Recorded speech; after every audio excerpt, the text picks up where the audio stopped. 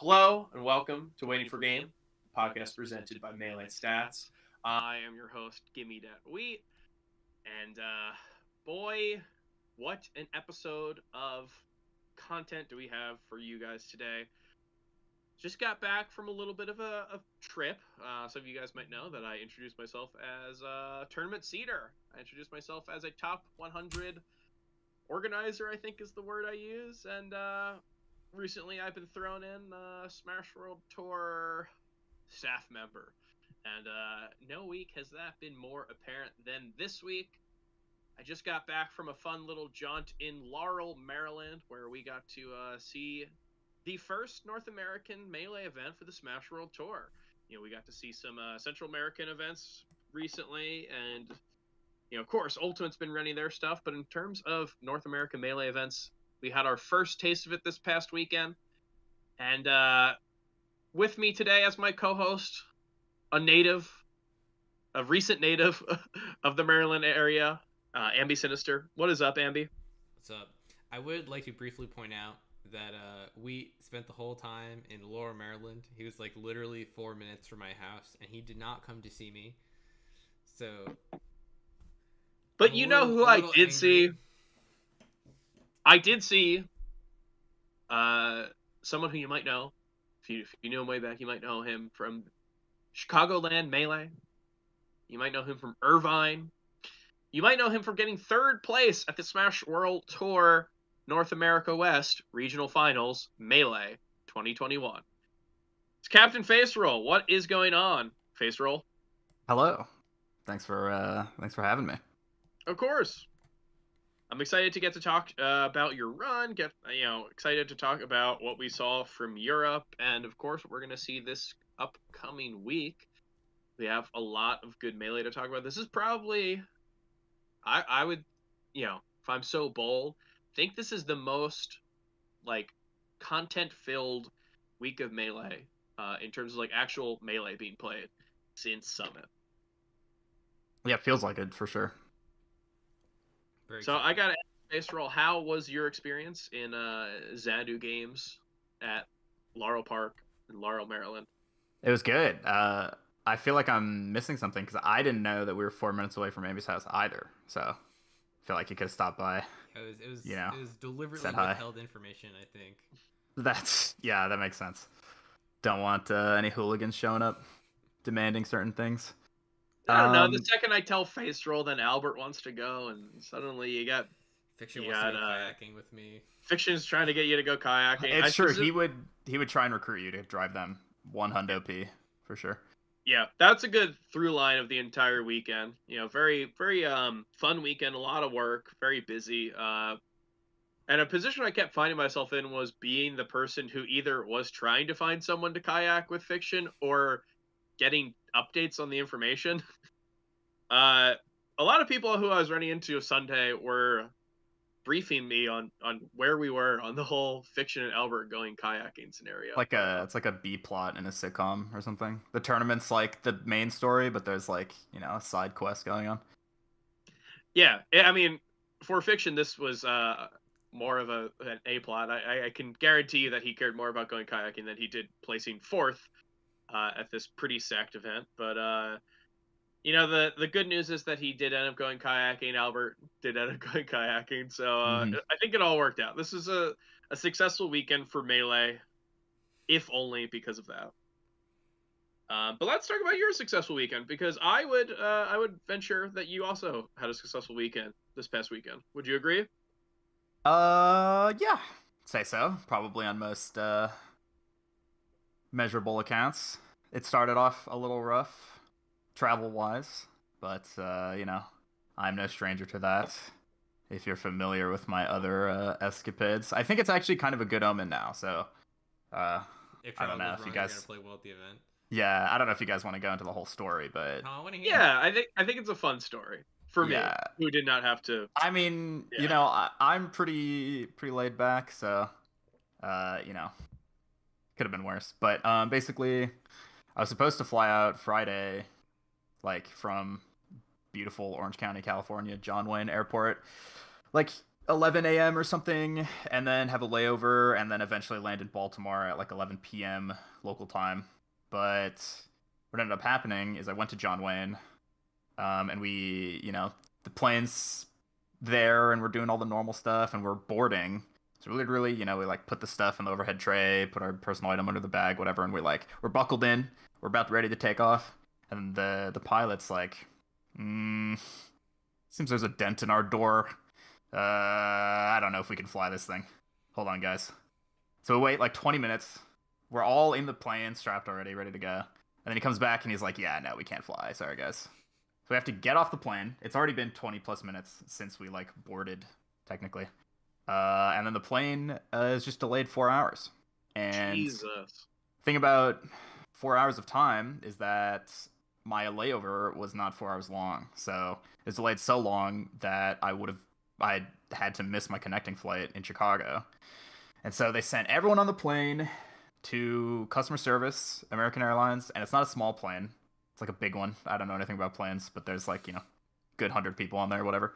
And it's just an insane line, and like some people are calling their customer service. Some people went like to gate agent. Some people went to like the customer service, like where you like check in the bags at the front. It's a whole mess. I call them, and they're like, yeah, like that was the latest flight out of Chicago. So the next flight to Baltimore is just tomorrow morning at 9 a.m. And I'm just like, oh my God, that's awful. Okay. And that's it. There's nothing you can do. I mean, obviously they like moved me for free, on that flight. I didn't have to buy another one, but like there's just nothing you could do. So ended up taking a plane 4 hours later than it was supposed to be, landing in Chicago. And then conveniently, I'm from Chicago. I have family there. So I had to call my mom and be like, "Hey, can you pick me up from the airport like 9 p.m. today, just for fun?" It's thankfully they were available. They were in town, so I ended up sleeping in like my childhood home that night, and then taking a flight in the morning to Baltimore, like Saturday morning that day of Pools, and that flight also got canceled. So I actually ended up taking another flight that was even later than that one in the morning. Thankfully, using the power of proper player management, my pools got rearranged timing-wise. But yeah, your 3 p.m. pool got moved, and I will say some people weren't happy about that. Yeah. But hey, you arrived at the venue at like 3 p.m. So I will say that was a dub for old Dub Heat. Yeah, no, it was. I mean, I definitely wouldn't have made it on time if it was the original thing. Yeah, it's just, I don't know. For some reason, me and flights, like when I flew to Fett in England, I don't know if you know the story, but I like passed out on the plane. Jesus, really? Yeah, I was just like, I don't know, that's a whole nother story. But basically, Did I was anyone just do like, anything, or did they just think that you fell asleep? no, well, it's a bit more dramatic than that. I like was attempting to it's like an international flight, so they have like, the like monitor in like the front, or I guess the back of the seat in front of you. So they have all this like special stuff, and so I'm like, my like face gets hot and like my vision starts to blur, and I'm like trying to like use the like tablet in front of me to like call for the stewardess, flight attendant, and I just like am physically incapable of pressing the button. So I like turn to the couple next to me, and I'm like, "Hey, can you get someone?" And as I'm saying that, I just puke slightly on this guy's shoe, sadly, but mostly in the aisle. And then I just pass out. And I come to, and I'm like on my side in my aisle, and there's a, very nice British flight attendant taking care of me, asking me what's going on, if I'm like sick, or, if I need medication or anything. So that was the whole thing for that tournament, and I ended up winning that one. So yeah, no, this seems like yeah, like we should infiltrate the oh boy, I gotta word this very carefully.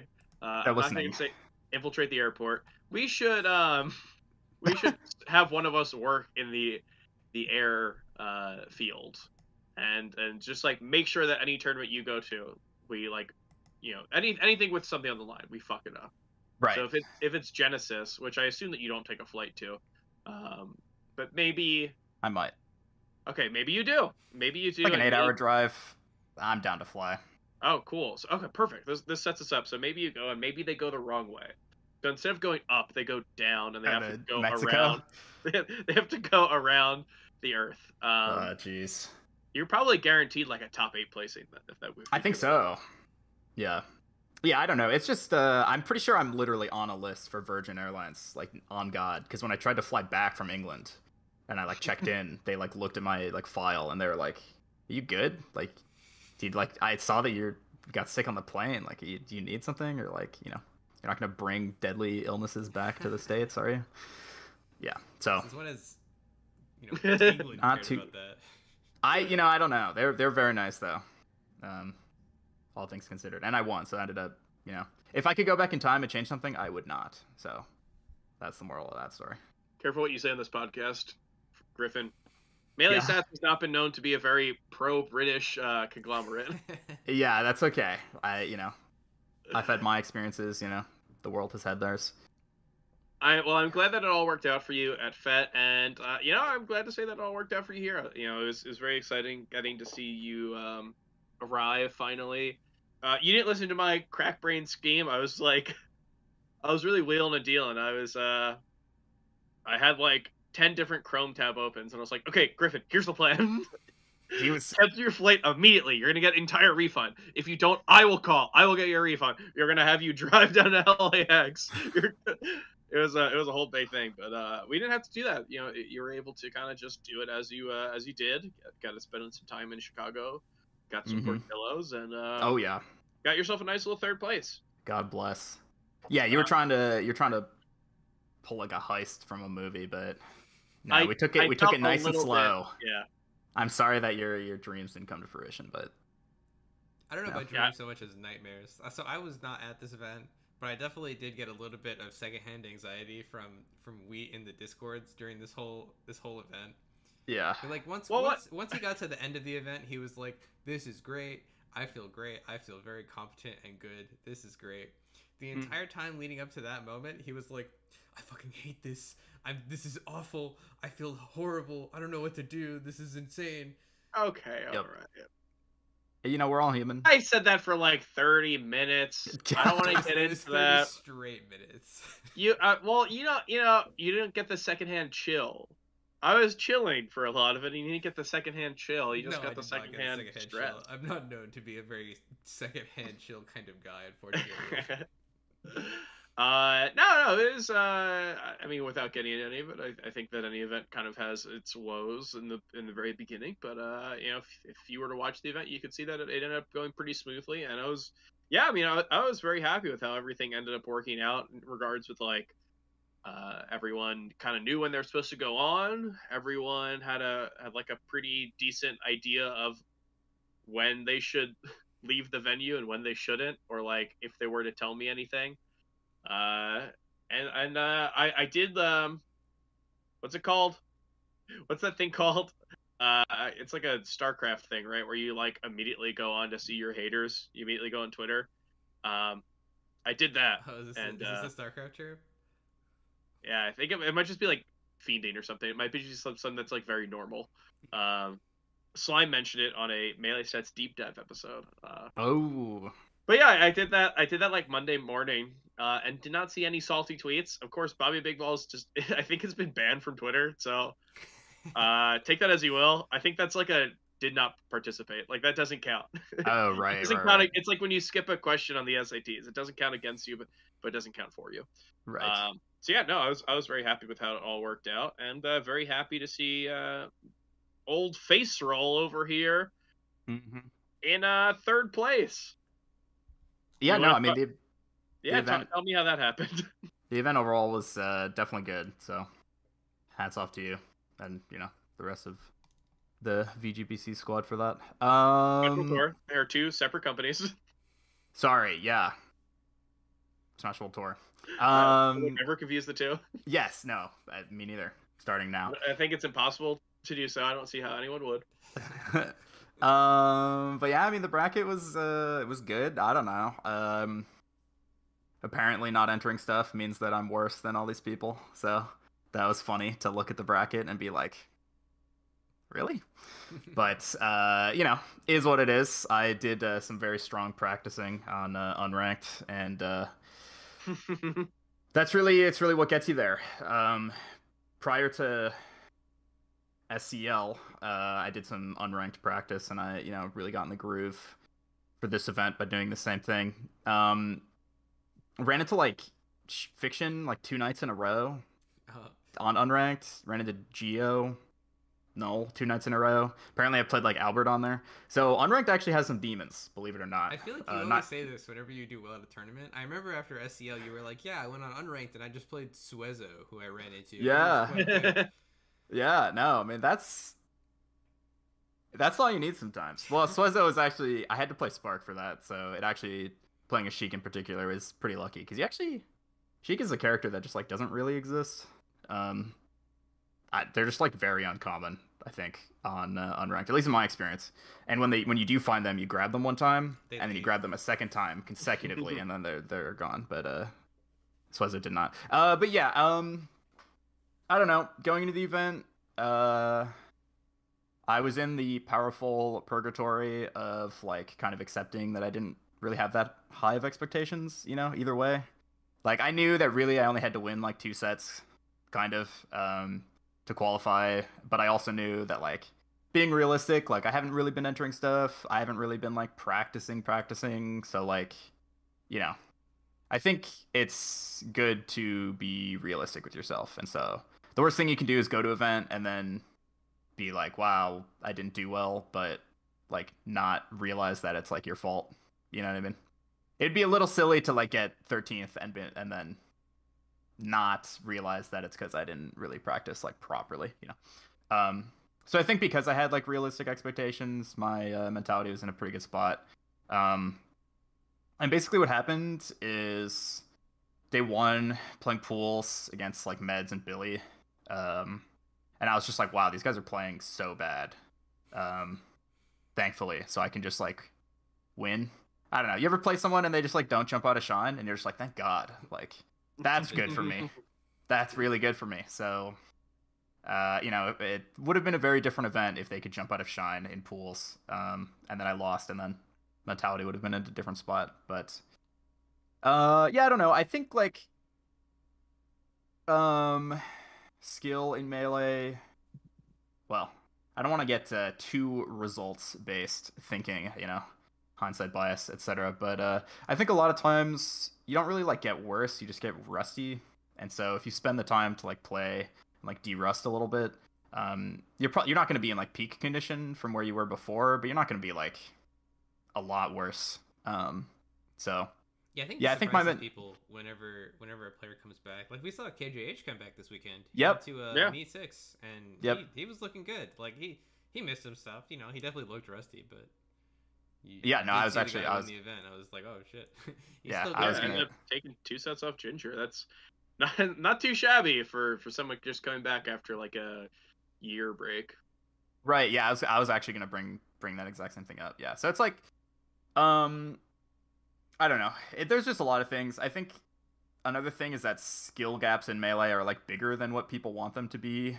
I don't know. Like I think like Plub, for example, is like a lot better than me. So like even if I get to the point where I can like beat him, that doesn't really mean that I'm like better than him or even close. You know what I mean? So it's like it's just hard to like wrap your head around that. So like, Santi cannot even own a setup for like 5 years and he's just like still getting better anyway. So that was fun to be on the other end because when I went to UCI as a student and Santi would just come in and beat me and Squid and Connor back to back and just not even own a setup and then leave and tweet about some questionable things. I'd just be like, God, I hate this guy.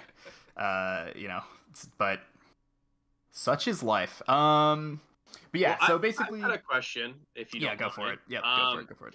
You're talking a lot about player skill and how you view particular, like, how skill relates to results and all that. I heard with my little eavesdropping ears this weekend, I heard you had a conversation with Android Zero that was kind of a lot like this, right? It was a lot about like how to define your own skill and like whether or not I think wasn't there something about like you are always going to be like the best you've always been or something like that? Or am I making that up? No, you're on a similar track. There was a he's referencing an interview I did at Last Stock 100, which is the 100th iteration of a San Diego local, where I won that and then had a winner's interview with Chroma, I think.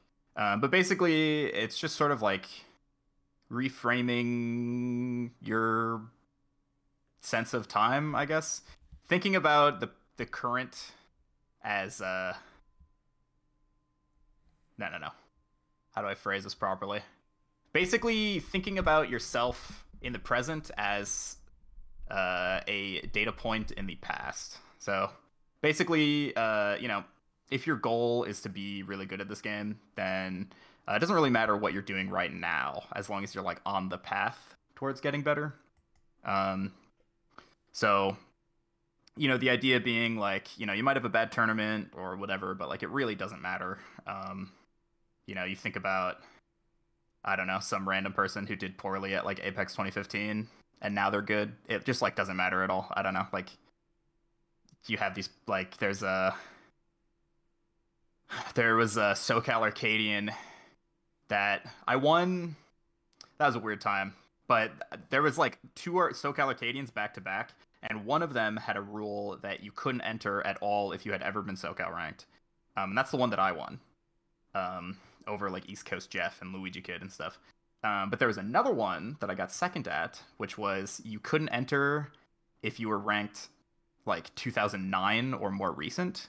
So I lost to Psycho Midget because he was ranked in like 2008, and that was like the cutoff. And that was kind of a heartbreaker. But well, for Do me, I remember obviously. a Roy Fox game in that set, or is that a different? That is a different tournament. That's a which different one. We don't need to talk about. But it is good that Abby was thinking about that because I was trying to find out. So we have some questions for you at the end of the show, and that was probably going to be something that I was going to shoehorn in. So good to see that we someone has to do it. I'm glad got it you out are. of the way. Right. But yeah, so you can like, obviously in the moment losing that tournament was like felt really bad. But it's like it really doesn't like matter. Like losing that literally has no effect at all on my current skill or my current results or anything like that. And you can kind of transpose that to like any of your favorite players. Like, I don't know, does it matter that Zayn was losing to like whoever when he was like starting and now he's like arguably the best player in the world? Like, has no bearing on it. So that's just important to keep in mind for like your current self whenever you're going to a tournament or really doing anything. It doesn't have to be Melee related, but like if you do poorly or whatever, it's like one small data point on a very large graph. So if you can like imagine zooming out, it's like pretty unnoticeable. So if you can just like kind of separate yourself from that, and realize that like your future self is more important, then you can overcome current mentality issues. Hopefully. That's just what we were talking about. I don't know. Like, Android Zero, well, he had like a broken controller or something, but he didn't do as well as he would like. Obviously, he didn't qualify. So just very, very positive person. He came up to me and he was like, "Yeah, dude, so I can't pivot on my controller. I just found out. That kind of stinks. I wish I knew it. But yeah, it was kind of weird. I couldn't dash out a laser, so I had to like think about how to not dash it." Like, he's like coming up to me. He's just like smiling, talking about it. Well, I mean, presumably he's wearing a mask. Right. But like very like a jolly demeanor, and the whole entire time talking to me, saying about how he got 13th because he was playing with the controller that broke.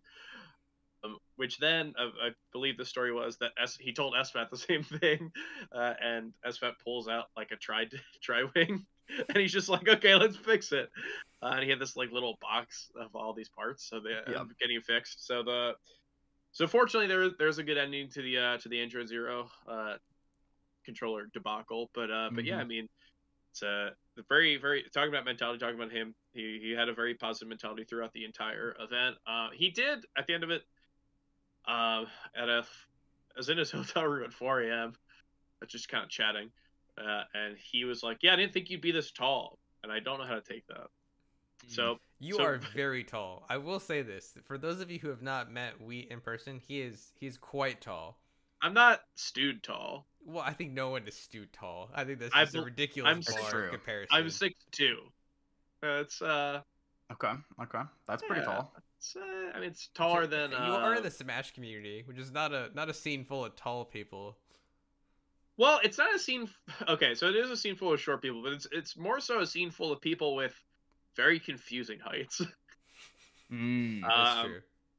I mean, most of those confusions come from people being shorter than you expect. But I think, at this point we probably know Leffen's tall just from like everyone being like, "Whoa, Leffen's tall." But yeah, that was a big one.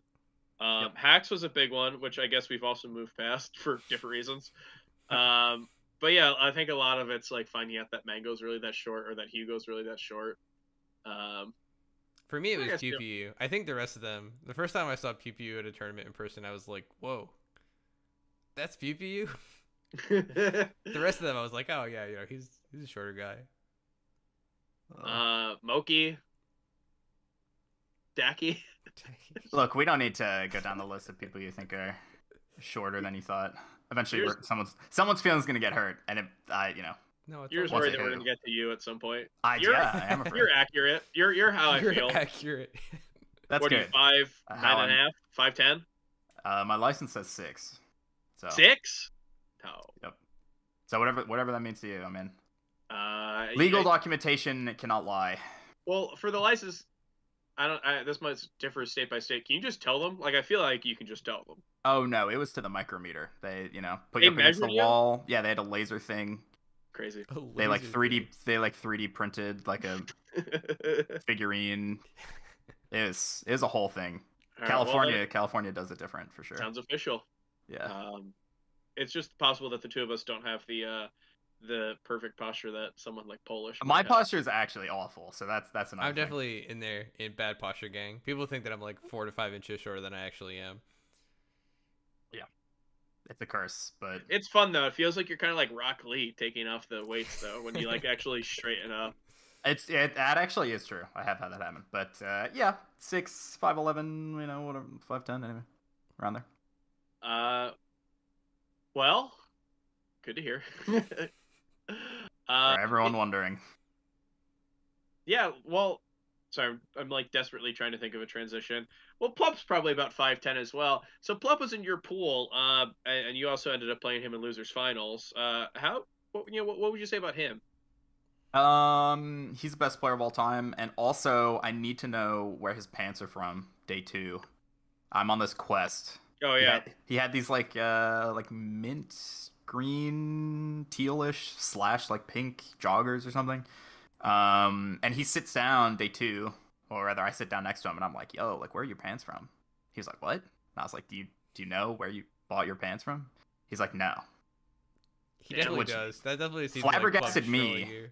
I was like sad. I'm still sad. I'm on this quest. I'm hoping it seems like something that like one of his subs would know, or like subs kind of know like a little too some personal information. Guy, you know what I mean? Yeah. So I need to ask that question, but I didn't want to use my Twitch Prime sub on him to like ask it.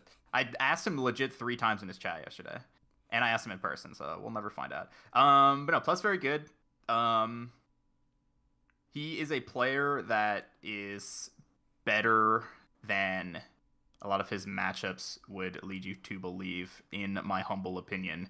For example, and this is kind of this is like the classic like top 200 level player thought, where it's like, yeah, like Armada's like really good, but like I'm probably better versus Puff than he is, like you can imagine something like 200 level Peach saying that. Yeah. And that's kind of how I feel with Plup in like certain matchups. Like I feel like I watch him play versus like Marth, for example, and like obviously he's a better player than me and like smarter in like every single way, but like sometimes his punish game makes me, or like him edge guarding, I'm just like, man, he would literally never lose to Zan if his like matchup skill was the same as his like player skill.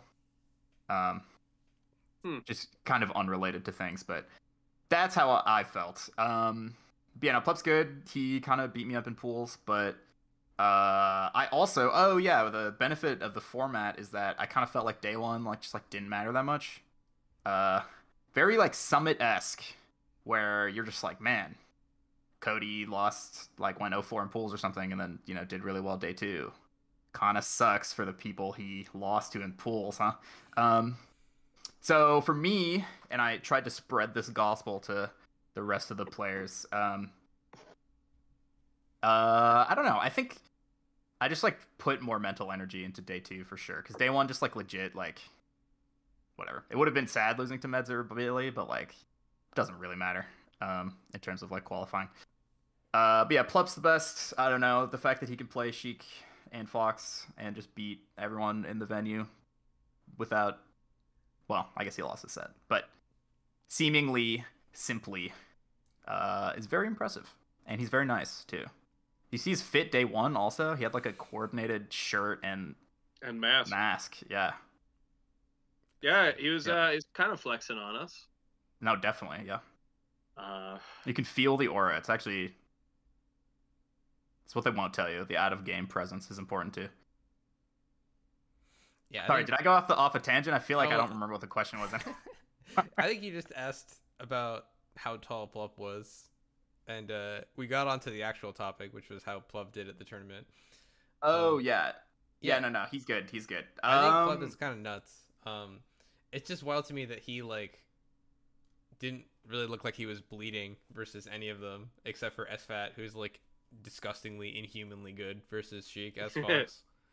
Yeah, and then he just went Fox and won twice. And I was like, I mean, like disgustingly, inhumanly good versus Plup.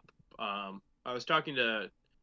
Ooh, this is like the most name drop episode of the year. This is a very fun thing to view myself as a little tiny star fucker. But I was talking to Bobby Siege. Yep. And I'll say this right here: all this name dropping doesn't work. I talked to him a lot during the event. I followed him Monday morning. I have not received a follow back. Pretty rough. So let me tell you, for all the names I'm gonna drop, it's not me trying to act like I'm cool. I've pretty much figured out that's not the case. I'm just dropping it to, color in the details of the story. I think you're cool, don't worry. But I was talking to I was talking to an unnamed CLG coach about like how I view the SFAT versus Plup sets, and I think that they're really, really cool because like when we see them, it's usually something that I think that if you were to ask the like Genesis watchers or the Summit watchers or stuff like that, people who only watch the scene at large, I think would like pretty certainly favor Plup in that scenario. But then I think if you talk to someone who watches more of it, it's like the set history for SFAT victories are really there. Like a lot of their times that they played kind of point to it being more of a contentious matchup. And when Plup does win, like he did at Riptide, I think it's just like this really cool thing where I see that as kind of like a bellwether to find out just how ready Plup is for the rest of the bracket. If they play in winners quarters or something, it's like a good indicator of how I think Plup will do versus the spread of top players in top 8 and top 4 or whatever.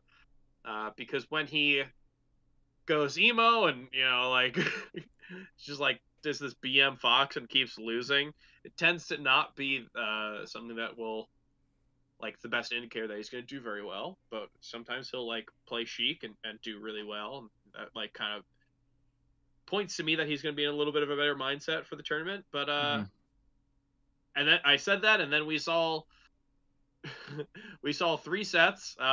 One where Plup ended up losing, and then 2 where Plup did really, really well. So maybe this whole theory doesn't make any sense. It was a close set though, the first Plup SFAT one. Yeah. And I thought that those sets that we saw in Grands, some of the best Fox sets I've ever seen from Plup, oddly enough. I think that like it's a weird thing to say that we might see some of the best Plup Fox sets recently, but with like what we know of him from 2019, which was just like dropping a lot of sets with the Fox kind of like stubbornly. But I actually think that like what we saw from him, which was just like majority Sheik, and then Fox instead of the Ditto, ended up working out pretty well.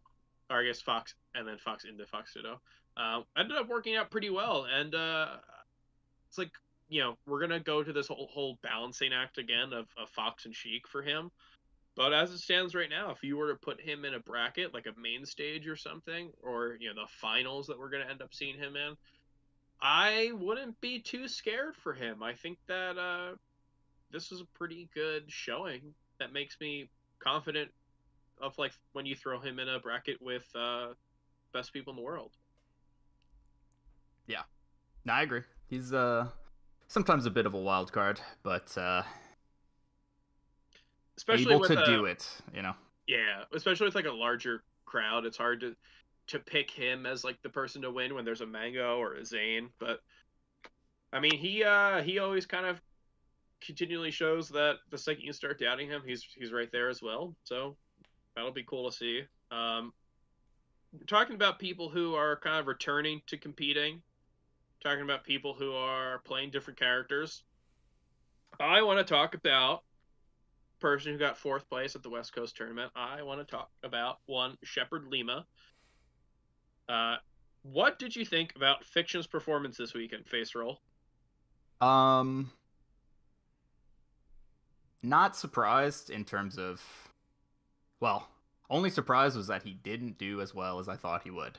This guy's nuts. Like I said, played him on unranked, like literally the night before. Like, we flew out, so Thursday and Wednesday or something. Guy's insane. In my humble opinion, this take's not very hot. Probably the best Falco, maybe worse than Ginger. Or than Mango? Honestly, no. But a little bit. In certain ways, similar to how I may be slightly better than Club at certain things, Fiction may also be slightly better than Mango at certain things. What those are exactly, I cannot say because I do not play Falco. But playing him, it just feels like he has just like a control over the game that's different than like most people, and he just like doesn't let you win. You know what I mean? I don't know. When I play like other Falcos, even Mango included, like you just can do stuff. Not a very good description of what I'm talking about, but like you can just like sometimes you have a mental lapse for 5 seconds, and versus most players it doesn't matter. Versus Fiction, you'll like blink, you'll black out. 5 seconds later, you like lose a stock because you're being dumb, and Fiction is like very good at beating you up for being dumb. Yeah, I don't know. I'm a little. Well, I don't know. Our set was game 5, like last stock, I think. So really could have gone either way. But I'm impressed with myself that I beat him, I guess. So, I don't know. I think he's just really good. When I played him. Oh, another thing. I became a way bigger Fiction fan from this event because he is such a Falco truther. Falco, he's just like so confident in saying how broken and stupid Falco is, and I feel like it's a breath of fresh air because like most Falcos that I talk to at least are like, he spawns at death percent, like all of these matchups are actually impossible, like you can't do anything, like you don't have any real combos, you like get thrown off the stage and you die instantly, like did you know if you SDI Shine, like you can't get anything, like all these people talking about stuff like you can just power shield lasers, they're not even good. Fiction is just like every time I would back throw him, he'd be like, wow, I hope you don't get the 1 in 15 that kills me. And then he'd like just side B at me and make it. He's like, only 14 more to go, man. You'll kill me one of these days. And then I'll just like down throw him, and then he'll just like tech towards the ledge, and then I'll down throw him again, and then tech towards the ledge, and then he's just off stage, and he's like, wow, that 20% really mattered. And I was just like, man, like every other Falco would just be so like downtrodden or whatever, like so. I don't know. Maybe it's because he switched to Falco. It's like a different perspective, but like. I don't know. You just cannot. Falco's actually unedge guardable. Yeah. Even in real life, I thought it was a net play thing, but real life, it's actually his recovery is just the best. I think, like, on God, side B unpunishable. I like Fiction's Falco because I have this theory that like every player's secondaries are like a representation of their hatred for that character. So like if you play like a Fox's Marth, like it just does like the most degenerate shit of all time, and it's like you see them play like Armada's Fox was kind of like this. I thought like the entire time it just felt like Armada was trying to express how miserable he thought the character was. And Yeah. everyone does this to an extent. Fiction, I think, is really funny because in my head, Fiction did this with Falco, and he was like trying to do all this stupid broken shit with Falco, and it wrapped all the way back around to him loving the character. He's like, wait, this is so great. Yeah. Falco's so broken. I should just play this character all the time. And now he's a Falco main, and it's very funny. Because Yeah. I could see like the original like hated structure, like as the Fox player, like this is the most annoying shit I could possibly imagine. Mm-hmm. And now he's like super leaning into it, and I think it's great. It's very great. Yeah, he's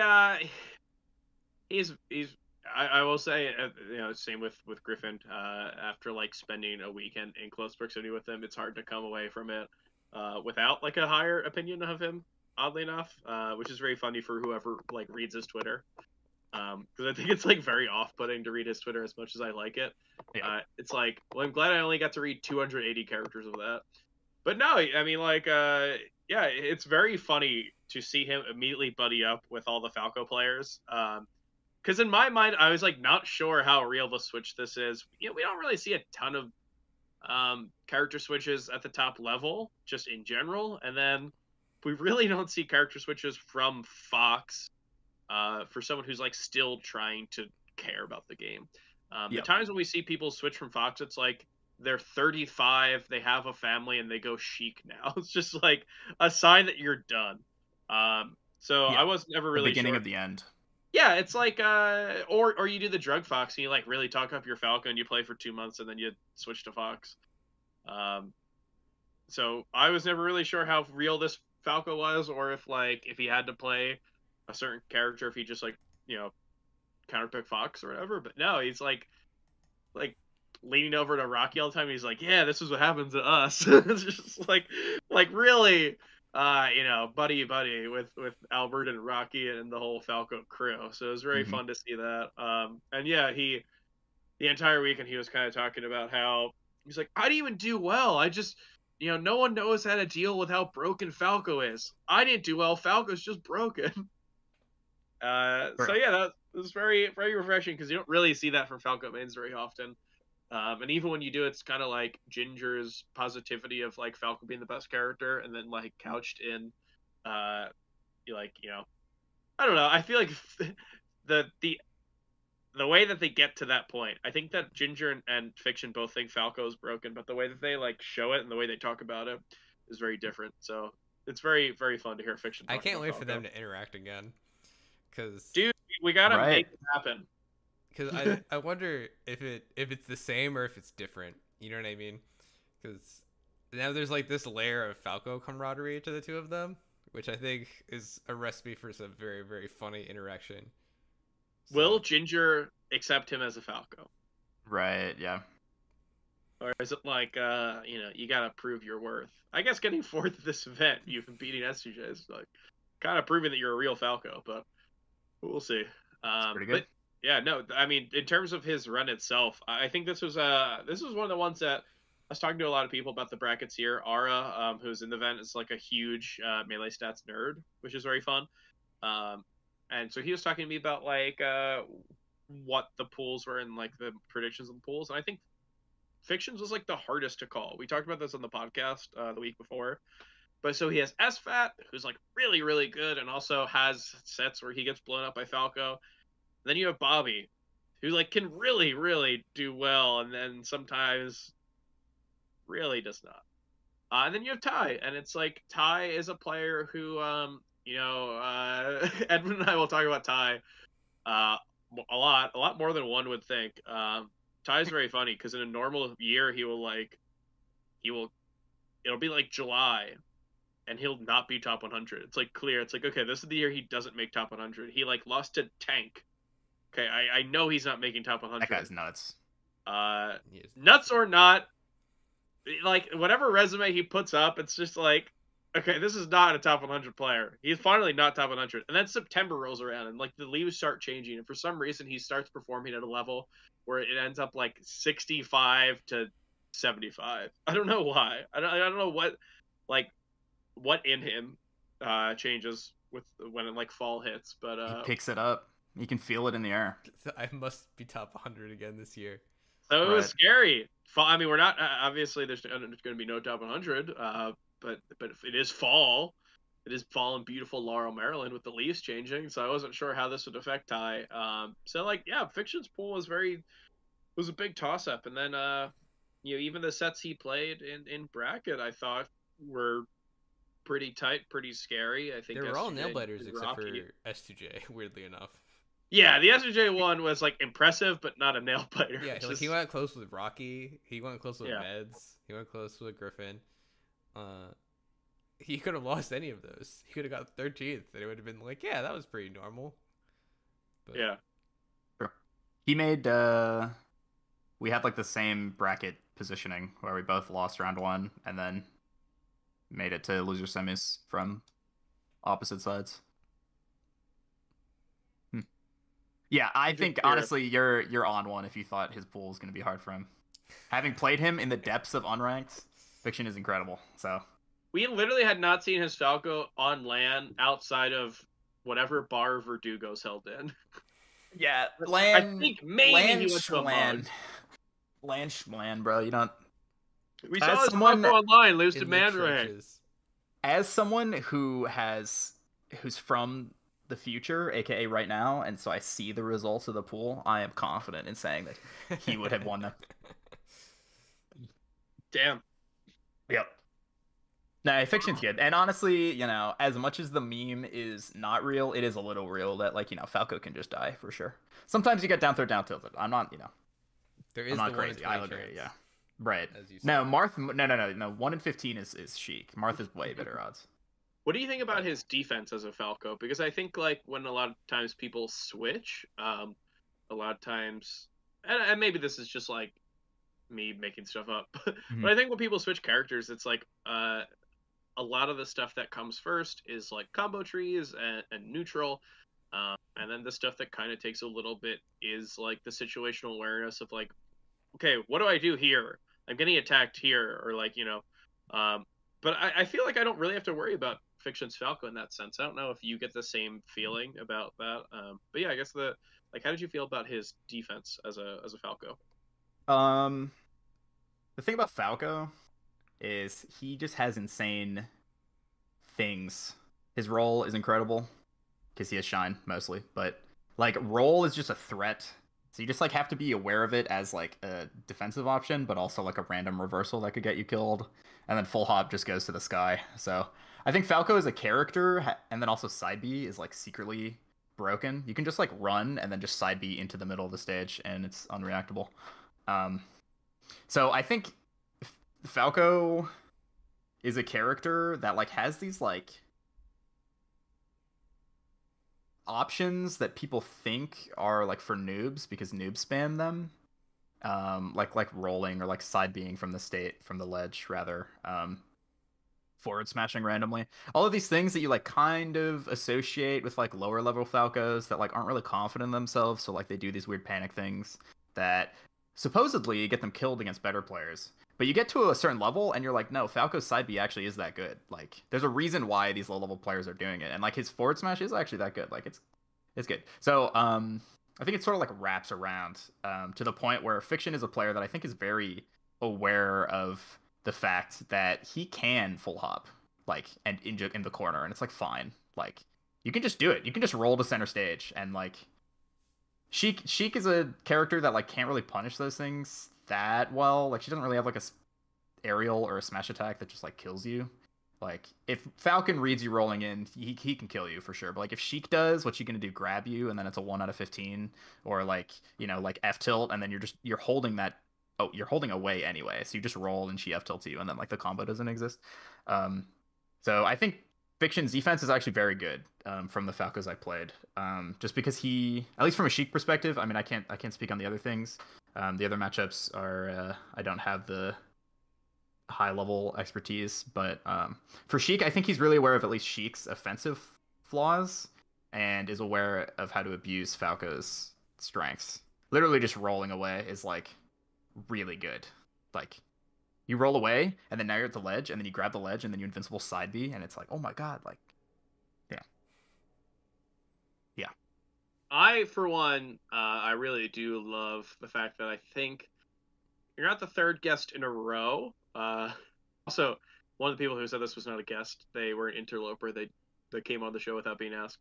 But I do love Doran? the It's Kadoran. I do love the idea of top players coming on and mentioning second best Falcos of their own This is volition very and funny. never That's like mentioning a Ginger. consistent theme of our show recently. Yeah, so you mentioned fiction. Kadoran on our Dark Genix episode mentioned fiction, and Logan mentioned Flash, which is Oh, a very That's quite a Logan hot answer. take, I think, but Flash seemed good. I haven't played him, so I can't. I It's think quite no one's possible played that him. getting the two of you in Okay. a tournament will never happen. So. That's fair. Well, yeah. No, you're right. It's possible. He seemed good from watching him play. I think. Well, I don't know. I think Wizra beat him by nairing out of shield exclusively. So if Flash could figure out how to beat Falcon Nair, he probably would have won that set. Because I think he was winning every single interaction, but just couldn't beat Nair. So maybe Sad. Logan's not that wrong after all. I mean, maybe not. I don't know. I'd have to play him. I have a feeling that. I don't know. I don't want to. I have a feeling that I would do basic Sheik Falco things and not struggle that much, but maybe not. I don't know. I haven't seen him play versus Sheik. Maybe one day we'll get the fated matchup to happen. Hopefully, that'd be It'll cool. be you versus Flash, and then Fiction versus Ginger. We'll as make long sure it as long as he's ranked top 100 already. So if I lose, it's not like people are confused. You know? Okay, I feel we'll have I feel to like break that as recently well. every loss is to a top 100 player now, because there's no top 100 and everyone's just like, yeah, I'm top 100. So True. if you Yeah, believe I've that he's a top 100 player and you lose to him, there's no need for it to be validated by the list. It's just, oh yeah, he's top 100. Yeah, of course. It's all good. right. No, that's fair. One of my favorite things that I saw, and this is not an insult. Before I say it, I want to be clear, but it's very hilarious. So in 2020, in very early 2020, like January 2020, Dawson from Philly, that Puff Dawson, not the Okay, other Puff got it. Dawson, tweeted about his first top 100 win. Big Kid. Mm. So it's like this idea is predates the lack of top 100. The thing about the top 100 is that like you would think that because there's like a definitive ranking of who's top 100 and who's not, that would be like pretty clear. But you can just say it, and it's very possible that people will still just believe it. You can just say that you had a top 100 win on Big Kid, and no one will know the better. And then if they're like he wasn't top 100, then you can like be like, well, he could have been. Right. Yeah. No, he's in the realm for sure. So we're just kind of cutting the steps out of the way. Right. But yeah, we mentioned Logan earlier, so we've got a lot of Smash World Tour to talk about. Obviously, we have East Coast coming up that we got to mention. We have Europe, who we kind of glossed over, but obviously worth a mention. Before we get off the topic of the West Coast, we talked about Plup, we talked about SFAD, and you and Fiction. Is there anything else that we want to talk about? Anyone in particular? Maybe they're like any surprise runs or something that we just want to shout out before we move on? Griffin, I did like your tweet about being a good Peach player.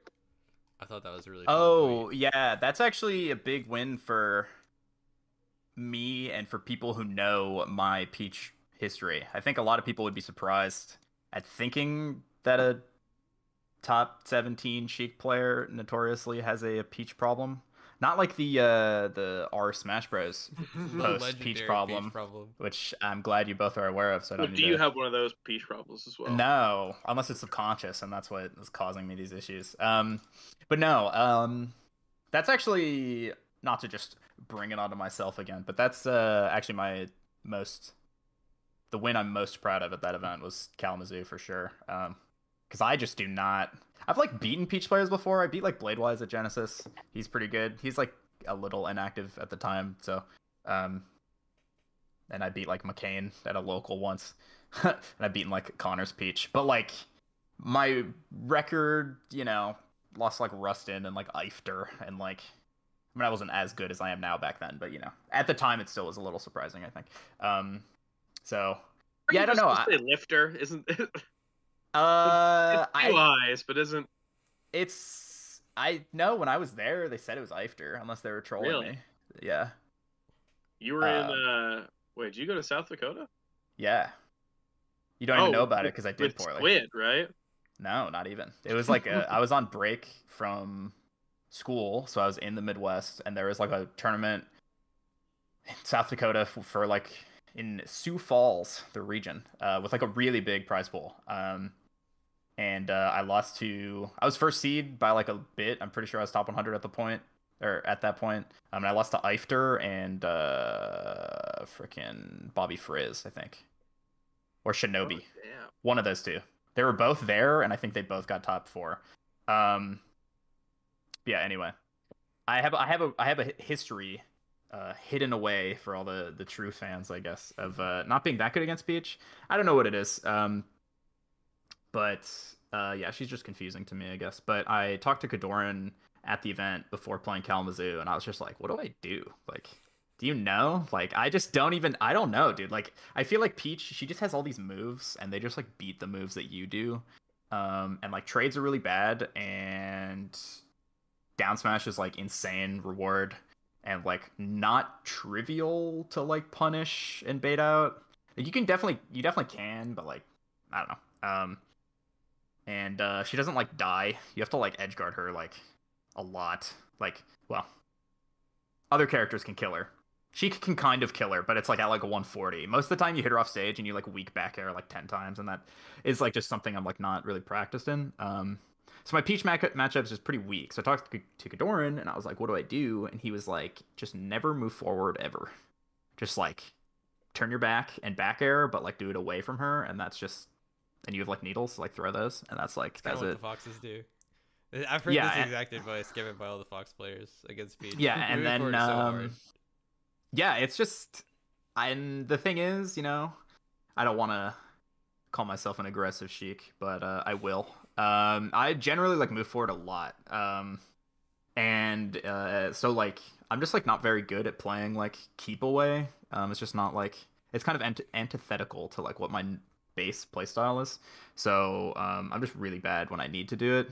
But I just like focused really hard on doing that. And then I also messaged Wally on Discord, and I had like I was talking to like Wheat, and I had like added Wally in like the Melee Stats Discord. I was like, someone like message this guy and get him back to me. Because the night before he was like, I'll tell you how to beat the Peaches, and then he never did, and then I ended up having to play against Keizu. So I like messaged him, and then Android Zero actually like has his number, so he like texted him for me on my behalf. Yeah, there's a lot of Wally talk going on. Yes.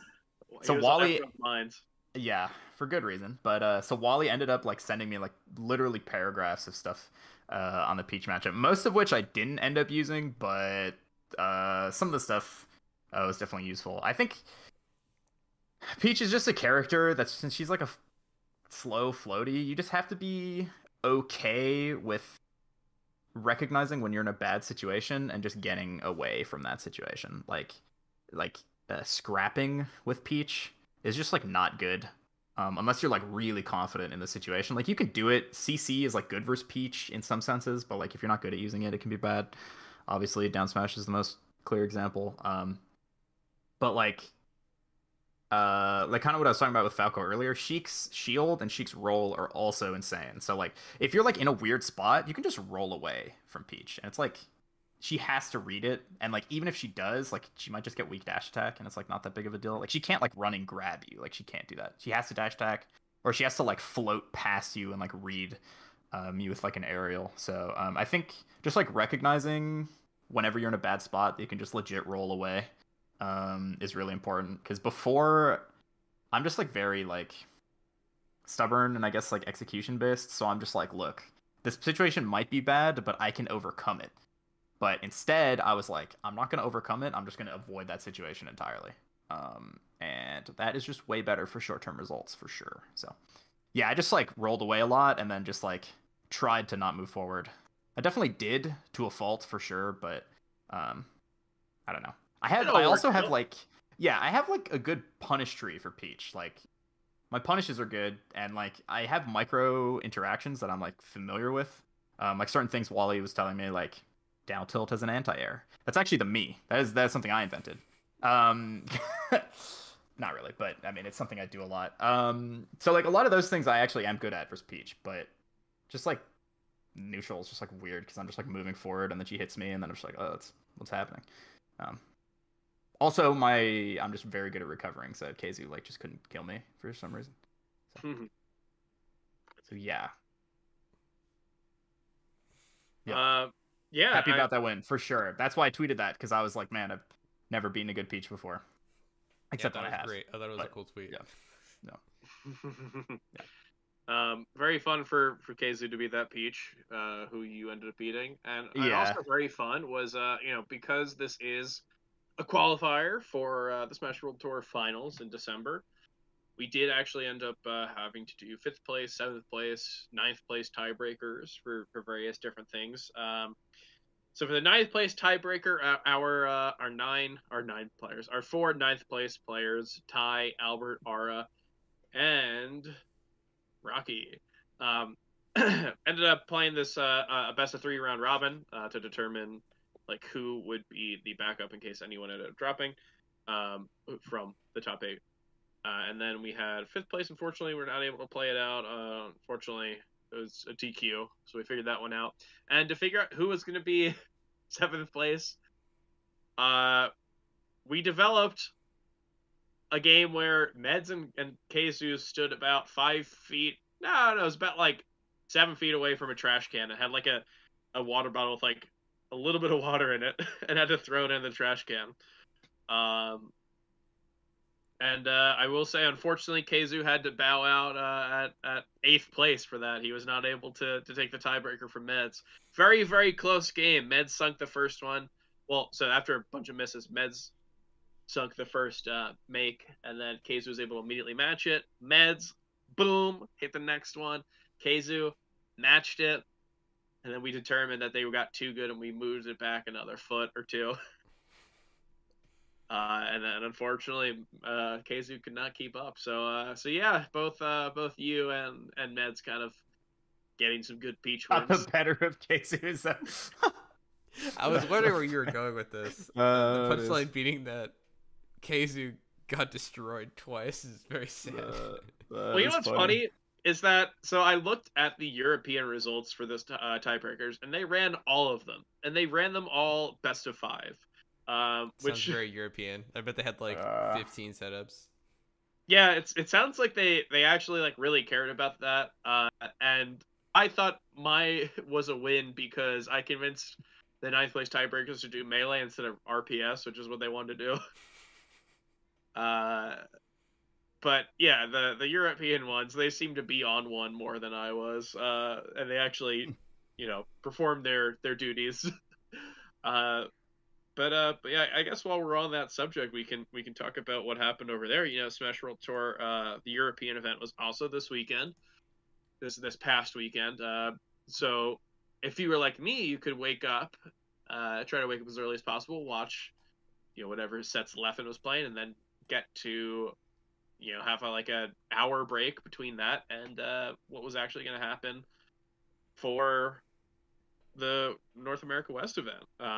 Pretty crazy weekend at Melee that we got to see. And I don't know about you guys, but probably what was most interesting to me was getting to see Leffen back on LAN again. This is the first time we've seen him on LAN since, I believe, Summit 9 in February 2020, which is quite some time ago. And with him, it's always hard to tell if he is like just how good he's going to be, because there's always a lot of talk. There's always a lot of discourse around him at all times, and it's all about, well, he's playing Guilty Gear now he's going to drop Melee now. Melee competition's not good enough in Europe, so he can never interact with Melee in a way where he's not able to cause some issues about it. But we saw the D-Rust tweets. That's how we know he's in Melee form, is when he tweets D-Rust. Yep. Every other tweet. So that's how we kind of knew that we were going to see him again. But this time was a little different. He was, talking about some pretty real complaints about some migraines, some like chronic dizziness. So coming into this event, I wasn't really too sure of what we were going to see from him. And the first set that I saw, I think we all knew what we were going to see from this tournament. Well, yeah, I mean, kind of we all knew, but it's like, who who knows, right? You know, you kind of gotta act like you don't know. Right. I was actually talking to Fiction. We were watching Plup versus Kadoran, and he's like, "So I'm on after this game, right?" And I'm like, "Well, this game's not over. Kadoran could win." He's like, "Yeah, but I'm on after this game," and I'm like, "I mean, I kind of have to do the thing where anything could happen." He's like, "But Plup's," but he's like, "If you were to put money on it, you'd bet on Plup." Yeah. I was like, "Look, man, like, yes, I would, but I gotta act like it could go either way." You never know what could happen with Kadoran sets. True. And I kind of felt that way with Leffen, where I was like, I think I know what's going to happen, but I have to, like, bring an open mind to this and think that, like, you know, what we're seeing could possibly change. Right. And watching the first set I saw of him that day, unfortunately, I missed some of the sets. So the first set I saw was Kinzo, and he was down 2-0, I believe, or at least down 2-1, which is pretty crazy to like, tune into a Leffen set and like have him on the verge of making a reverse 3-0, but obviously he was able to do that, and we saw pretty much what we expected from the bracket itself. Ambi, did you get a chance to watch any of the European event? I know it's like kind of a tough I time was zone. a little busy with the Nintendo video. I did follow the bracket though, and I think to me, so this is gonna sound really out of left field, very anti Ambi. To me, the story of the tournament was Jaw Raiden, right? Because I thought Jaw Raiden at this tournament, I thought he was toast. I saw his pool had Kinzo in it, and I was like, "There's no way he's gonna get destroyed by Kinzo." I'm a big Kinzo believer. I'm a big Luigi is not a real character believer. But he beat Kinzo, pretty bad. He, Crazy. He took a game off of Leffen, I think. And what did he made it pretty reasonably far in the bracket, and I was like, dude, I thought he was gonna get destroyed. But Never doubt Luigi on land. Luigi's no, nuts, bro. I would have doubted Joe Raiden as well. I also thought Kinzo was a super tough pool. No, I'm with you on all of this. It's kind of funny because I believe the 8 people who we saw make top 8 were all top 8 seeds. So it's like how surprising can an event be if everyone who's slated to make top 8 ends up making top 8? But with someone like this, with the pools that we saw for him, I thought it was really tough. So seeing him end up winning was really, or well, I think it's a win for him to get top 8. That's how I view it. To see him get top 8 was a real win. Speaking of players who, obviously didn't win the event, but I think end up in a better light than they were before, I want to mention Raul. Raul's probably one of those players who, if you are someone who's looking at this event, probably one of the bigger question marks, like him, Skullbro, I think Fat Tino are all players, and like Max, all players who it's like it would take a little bit of explaining to the casual fan, or to even someone who really cares about Melee, who just hasn't paid a ton of attention throughout quarantine.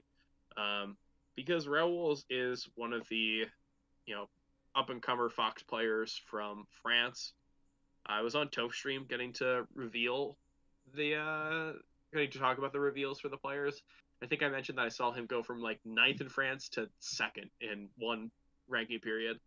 And now we saw him at this event. I believe he kind of, I think he only had one set win, but the fact that it was over Frenzy is something that's really sick to me. Frenzy's someone who is like definitively top 5 in Europe at this point, I would say. Hard to figure out what correlates. Oh, he beat Frenzy. I didn't even know that. I saw that he beat Mahi, and I thought that was pretty impressive. No, he did it. Oh, so he hasn't did beat Mahi. No, he did it in pools. Yeah, in pools. Yeah, oh, that's exciting. It was crazy. Yeah, it was nuts. That was one of the ones that I got to watch live, sitting in my little bed. Yeah, very, very cool to see him do that. He's also like a big TO for their online scene, like for the European online scene. So shout outs to Raul for doing so well. Nice. Love to hear the TO bit. Gotta respect people that are competing at a high level and then also TOing for their local scene. Very nice. Do you remember when people would be like, what if we did a top player versus TO crew battle? And they always put Armada on the TO side. And it's like, bro, clearly clearly he is not a TO first. It's like if you are saying, okay, we're gonna have him in the same crew as Crimson Blur. It's like there's some like, you know, like you're wrapping your mind too much around this I do concept. think that there's You a gotta gray let area. go. I think Nintendo is a funny question for this. Nintendo put him in the TOs. I think that's fine because he TOs events regularly, and he would presumably continue to TO events. I think Armado was like on as a TO for the Beast series or something like that. He wasn't the main TO like Nintendo is for his events. Yeah, I don't know. I think it's just like very funny to like always bring up Armada being a TO. That was a thing that I think used to happen in like 2015 a lot. Well, it's immortalized in the Chillin' rap. As far as Armada goes, just wait till he's a host. Yeah. So, I mean, that can't be wrong. It's true. It's straight facts, as they say. Yeah, it is. It is. Yeah, I mean, so there's obviously like a lot to talk about here in a sense because this is the first LAN event that we saw in Europe that has a lot of the top players of Europe, but also in a way it's pretty expected how we saw this play out. This wasn't like there weren't a ton of surprises other than Ja Raiden making his seed. Well, there's also Pipsqueak, I guess. Pipsqueak did pretty well this tournament. He beat Prof, which is always fun to see. He beat Frenzy, which is like probably my favorite rivalry in Europe. I'm sad he couldn't clutch it over Triff. Yeah, I really wanted to be able to destroy Triff. That would just make me so happy. But well, I guess like the thing I'm saying is on LAN, sure. If this were like February 2020 or something, Pipsqueak did amazing. But would this surprise you, considering what we've seen online? Like, I think Pipsqueak has done amazing online, and the surprising thing about this event is like how unsurprising it ended up being, and how the people who did well online ended up doing really well in person.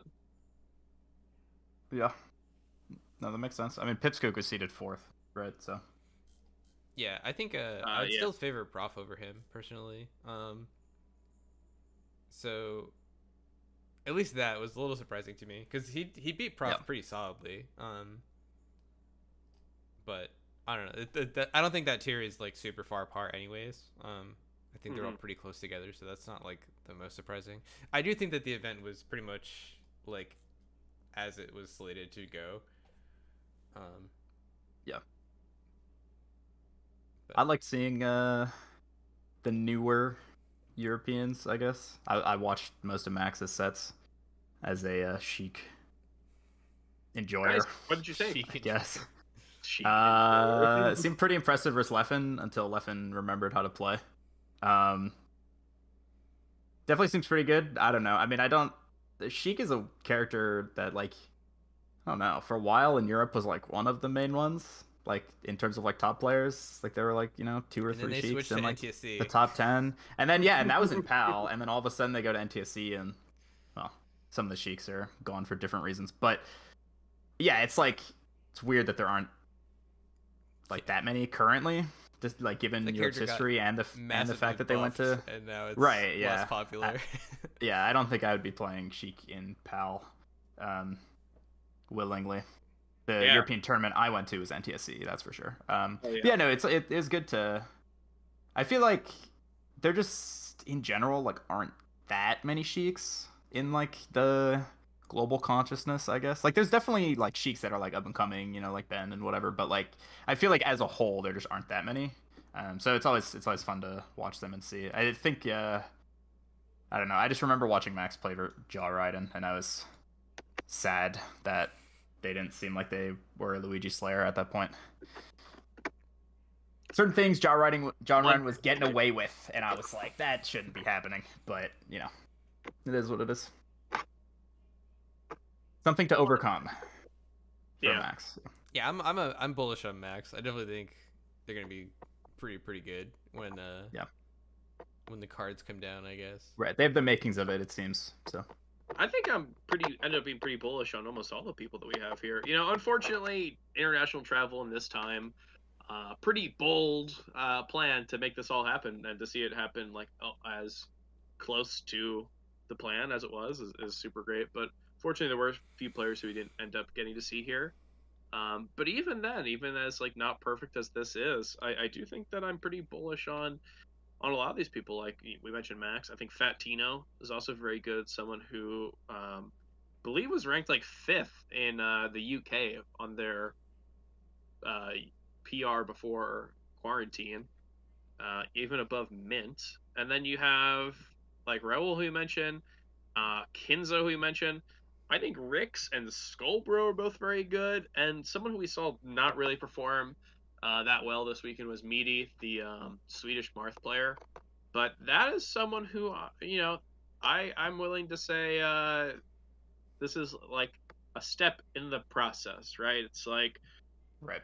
You gotta go to an event and get absolutely dumpstered on, and that's just all part of the positive progress forward. Sometimes it seems like it's a step back, but it's actually all part of the larger scheme of going forward. So I'm willing to say that Meaty, even though he did not really have a very good event, being someone who's like so largely came to the public consciousness online and like not doing too well in person, I think could seem a little like deterring. But I wouldn't really sell any Meaty stock I would have right now. I think he's someone who could be pretty good.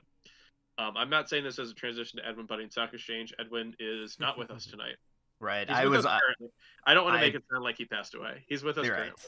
Yes, he's doing his thing. I did see that segment of the last podcast. A little, I was getting mentally prepared to buy and sell, so I'm excited for the questions that you have for me also, kind of in a similar vein. No, it's from the patrons, so let's see if they do a good job.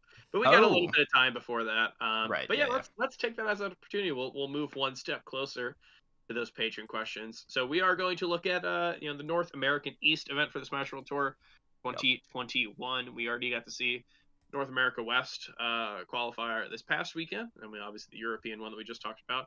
Now it's the what ended up shaping up to be the big one, the very, very scary one. I know that this is the most stacked for Melee that we've seen so far, and we'll probably see. And I'm not really sure what happened with Ultimate, but I think I wouldn't be too bold if I said that this is the most stacked regional qualifier that we are seeing for all of Smash World Tour. Let me read out the top seeds, because it's terrifying. Yeah. It's pretty crazy. So we have number 1 as Zane, which is someone who is pretty cool to see. He has been passing on a few events just because it is COVID and being extra safe. But because of the way that this one's running in a kind of a chill little situation, obviously not a ton of people, not a ton of people who are non-essential personnel. We luckily get the gift of Zane. So that's going to be amazing to see. We have IBW, fresh off of his first major win at Riptide, HBox, Wizzy, Nun, Ginger, Logan, Gatsu. So that's the top 8 seeds, and I just want to reiterate that 8 players make it to this. So the players who I mentioned next are not seeded to make it to the World Finals, which is crazy, because you have Aklo, Toussaint, Magi, Ben, Lod, Polish, Kobol, and the Diamond in the Rough that Melee Stats found, Zamu. Yeah, this is crazy. If you look at the people who you have here, this legitimately, if you threw this group, this top 16 into a 200-person event or whatever, that's a major, right? Like, if this top 16 is just magically put into SmashCon Fall Fest, that is one of the biggest events that we've seen in the year. So it's absolutely nuts that like this is happening. We're about to see this. And like we are getting thrown back into the real nitty gritty of like who actually can win these events, what's going to happen, all the stuff we're going to try to figure out. Did you guys get a chance to see the pools? Pools just got released today, publicly this morning. Unfortunately, we didn't get a chance to leak them like we did last week on Waiting for Game.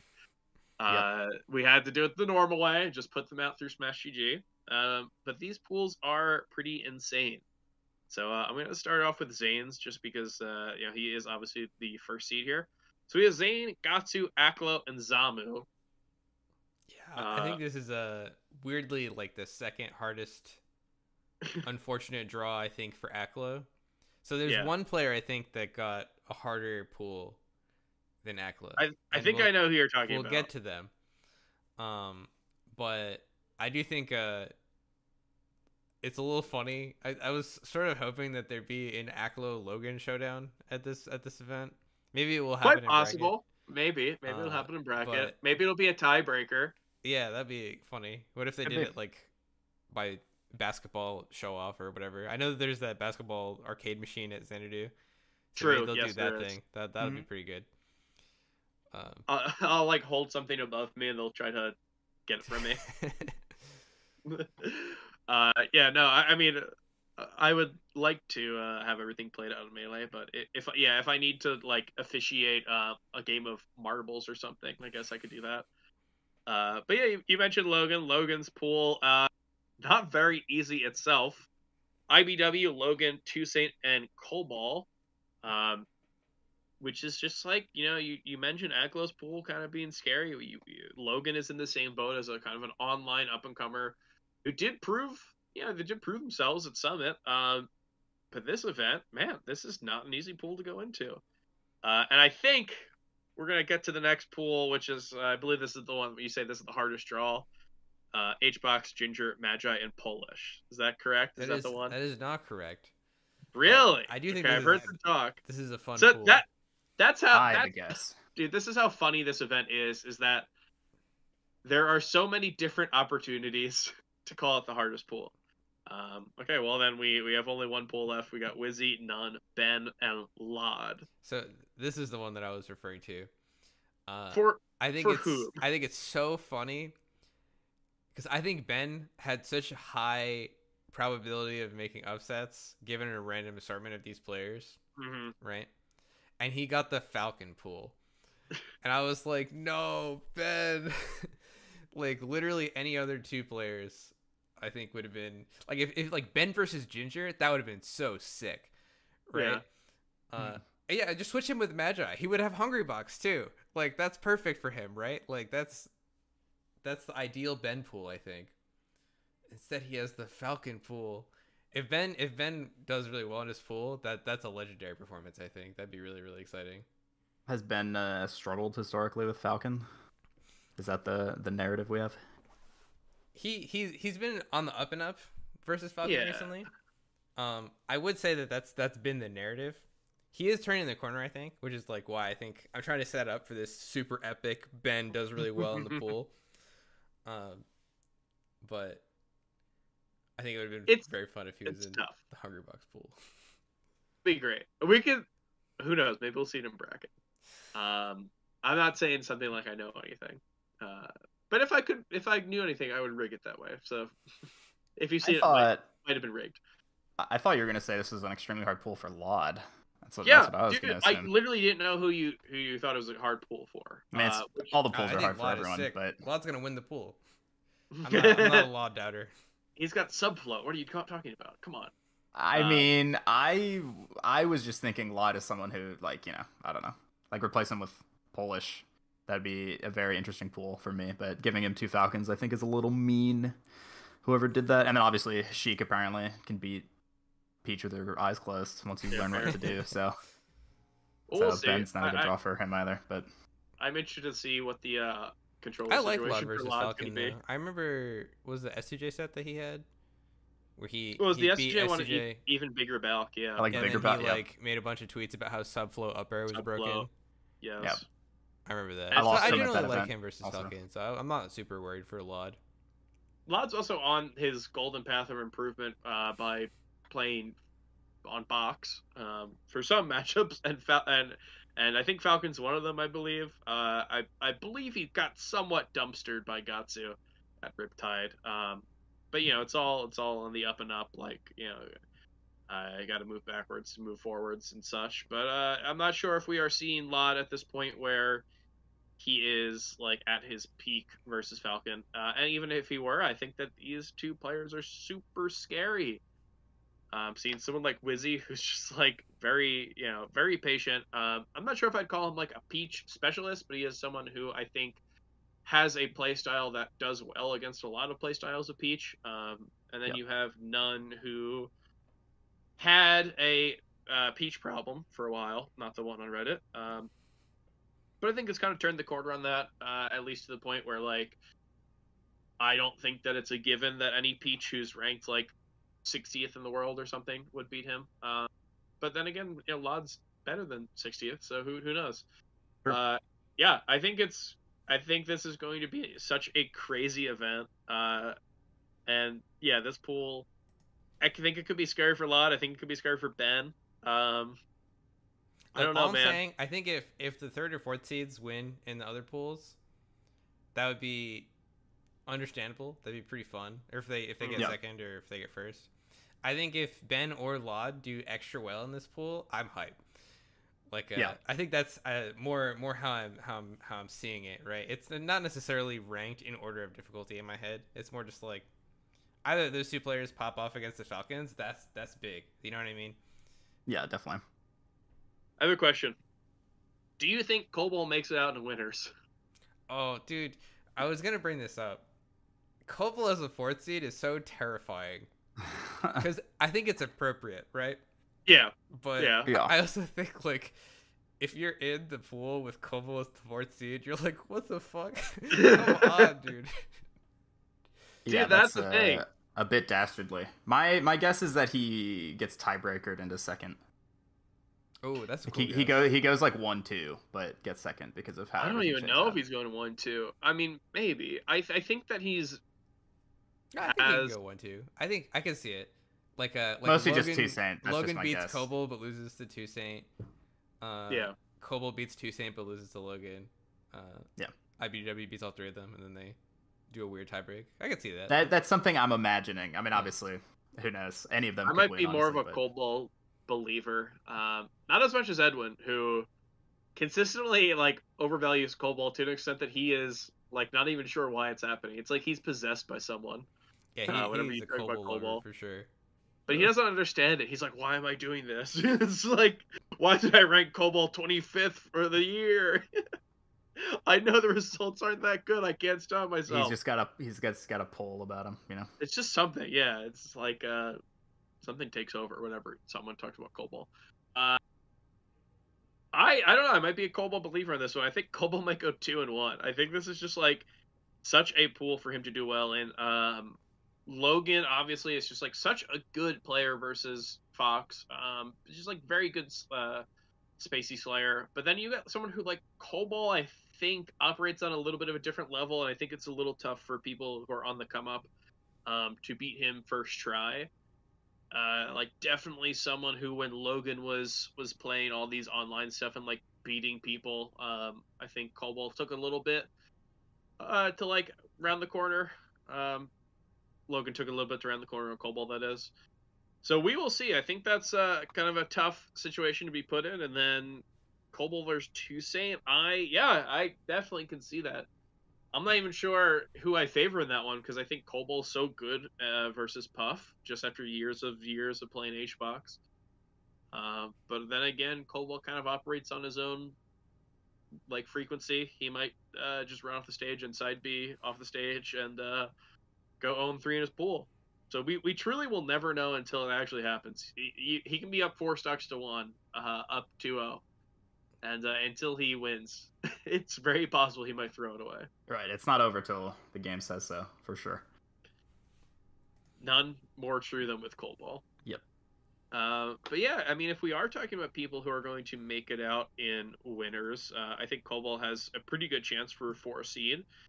Is there any other pools that you think have upset potential? I laugh as I say this because I think all these pools have upset potential. Yeah, no, I think it's pretty wild. Yeah. I think we could just be on the pools for a very long time. You could just pick literally any name. I want to say Polish.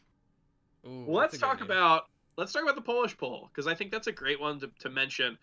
It is the HBox pool as well, and it's pretty impossible to have a Melee Stats like filmed meeting.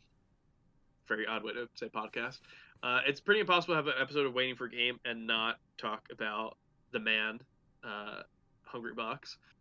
So we have his pool which is Ginger, Magi, and Polish. And I have no real idea of how good this is for him. I think I want to say that of all the things that he could have gotten, probably one of the better ones. If you were to look at someone like Logan as a second seed, or like maybe even Gatsu, I think those could be scary. And then Ben, obviously not in the same pool as him. Ben would be a scary 3 seed. Two Falcos, So, I like- think, is the best you could ask for as a peach.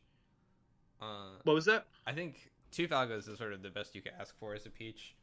Oh, I'm mentioning. I'm talking about HBox. Oh, okay. Well, Like I don't I thought know we were still what in Polish. we're gonna get to Polish. Polish on the mind. I want to talk about Polish, but we gotta mention the box first. You can't gloss over H God.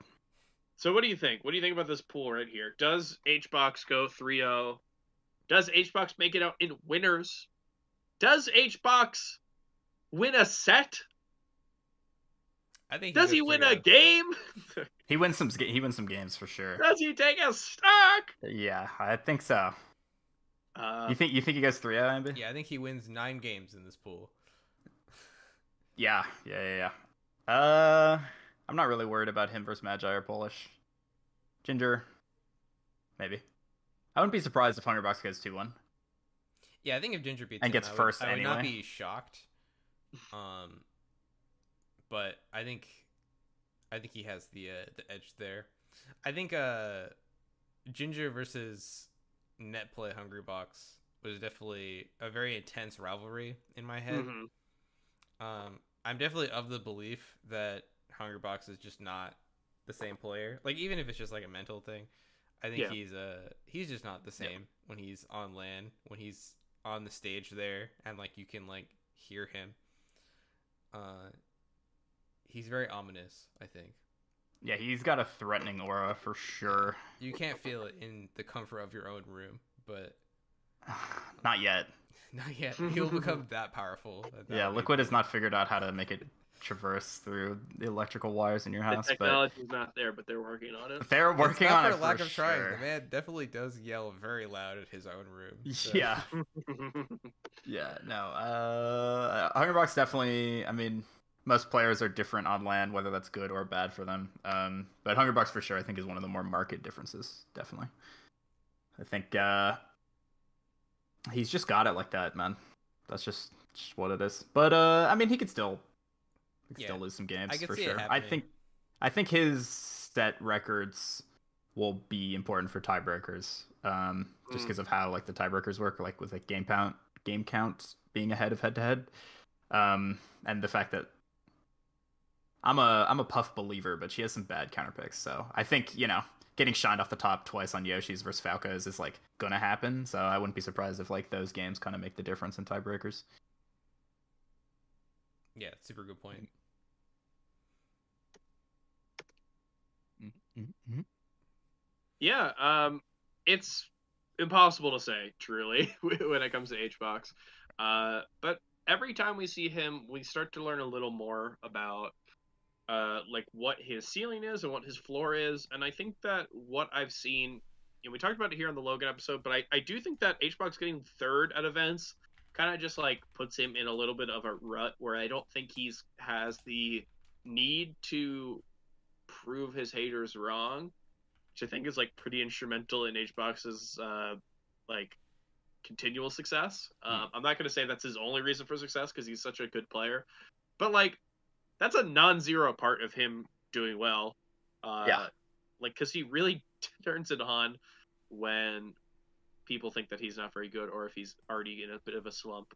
Considering almost every tournament that he's not been seated first at, he's won, which is crazy. Right. I'm wondering if the lack of crowd means that because there won't be people cheering against him, he'll be less powerful than a traditional LAN event where the crowd does not want him to win most of the time. Well, here's I'll the, be there, here's the not thing, wanting him right? to win. Like, So. I think, You'll be the one heckling him. I'll be heckling it him. might not even be like the physical crowd. It might just need to be the like the emotional crowd, right? Mm-hmm. Because like I think that when he's at like a summit, he still does well. Mm-hmm. And you can imagine that Hungrybox is envisioning Twitch chat being very mean to him. He doesn't have that playing netplay tournaments. Everyone loves him, right? He's got like this warm, loving, supportive crowd that will give him tons of money if he loses. Yes. Yes. So I think that it might not be the physical crowd. Even if it's just like the imagined crowd behind the screen not liking him, that might be enough for HBox mode. You know what I mean? That's a good point. Yeah. No, I agree with that 100%. I've been to tournaments actually where they have the Twitch chat on like a big TV That's horrible. in view God, of the player set. Yeah, it's bad. Why would you do that? I actually might do that. Locals were a different time. I'm just gonna I haven't hold seen that my majors, phone close I'm to thinking- HBox's face. Right. I was thinking Hungrybox could pull out, if he needed a physical affirmation, he could pull out his phone and just full screen the Twitch chat and just have it on the table next to him as he's playing. If he needs it. I mean, terrifying, he might not. yeah. I mean, the point that I'm trying to make is that maybe he might not need it. I think like there hasn't been a lot of doubters, and he ended up doing pretty well at Summit. He did pretty well at Riptide, and I think that in a situation where he goes to Summit and gets ninth, and like everyone says, oh, he sucks on land now, I think he would win Riptide. Like, I think that it's so funny, the ebb and flow of his performances. They don't always line up with expectations and like countering expectations, but I do think that if he is complacent, I don't think that a complacent HBox as he is right now can consistently beat Zane and IBW and Mango and I guess Plup, or enter whatever top player you want into that category. So it's like it's an interesting thing to see, because I do think that he can do well, but without having the push of just like proving everyone wrong behind him, that enough to win an event on its own. So we will see. I think that's kind of an interesting through line through this tournament. Will be like, we kind of like now know that HBox is still a top 5-ish player. We're not going into events thinking that he should be seeded 20th or something. Yeah. And without that, do we see enough drive to prove the haters wrong? Who knows? Let's talk about we obviously don't really know what bracket's going to end up looking like, just because it all ends up going down to pools. But let's talk qualifiers. There are 8 slots at this, just like there were for the North American West and the European event. We got 3 of us here. The way we did this before was me and Dark Genix took 3, and then I made Edwin take 2. Oh. And without Edwin here, I feel mean making Ambi do that. So I will take the sacrifice on my own end. I'll name 2 players who I think might make it. Ambi can name 3, and Griffin, you can also name 3, so we can go around. Got it. Yeah, let me start off here. So we're talking about players who we think have a good chance of making it in. I'm going to say Gatsu. I think Gatsu is a player who really over quarantine established himself as probably better than he's ever been. I think over 2019, like 2020 LAN stuff, he kind of fell into this little bit of like a comfortable place, like around the 30s or so. But what we've seen of him online, there's like streaks of being like a top 15 player. And I think that he's like still in the ability to tap into that. So I will say that Gatsu, especially after we saw him, like, I think he like 3-0'd S2J at low tide. I think that Gatsu could end up doing really well here. So I'll say that Gatsu's going to make it.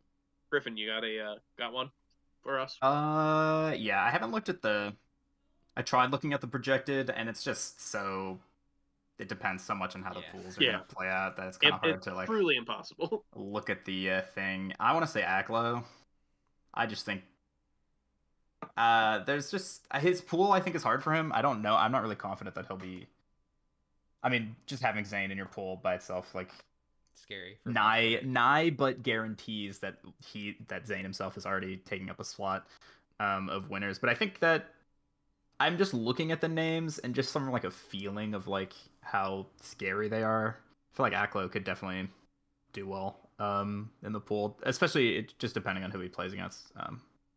And also the fact that Link is apparently incredible. So if he's ever in doubt, he can just pull that out. Which actually, like, half memeing, but I think having multiple characters is actually. I don't know if it's like objectively good, like on paper, but I think playing two individual players is good. And so if you play against, I don't know, someone and like you're struggling with Fox and you're like, there's no way this guy knows how to beat Link, or this person knows how to beat Link. I think just being able to do that is actually useful, despite the fact that obviously Link is definitely a worse character than Fox. But yeah, so I have a fun thought on that. I think Aklo's Link is very scary. I think that if it were just a Link player that was the same level as Aklo, it would not be as scary.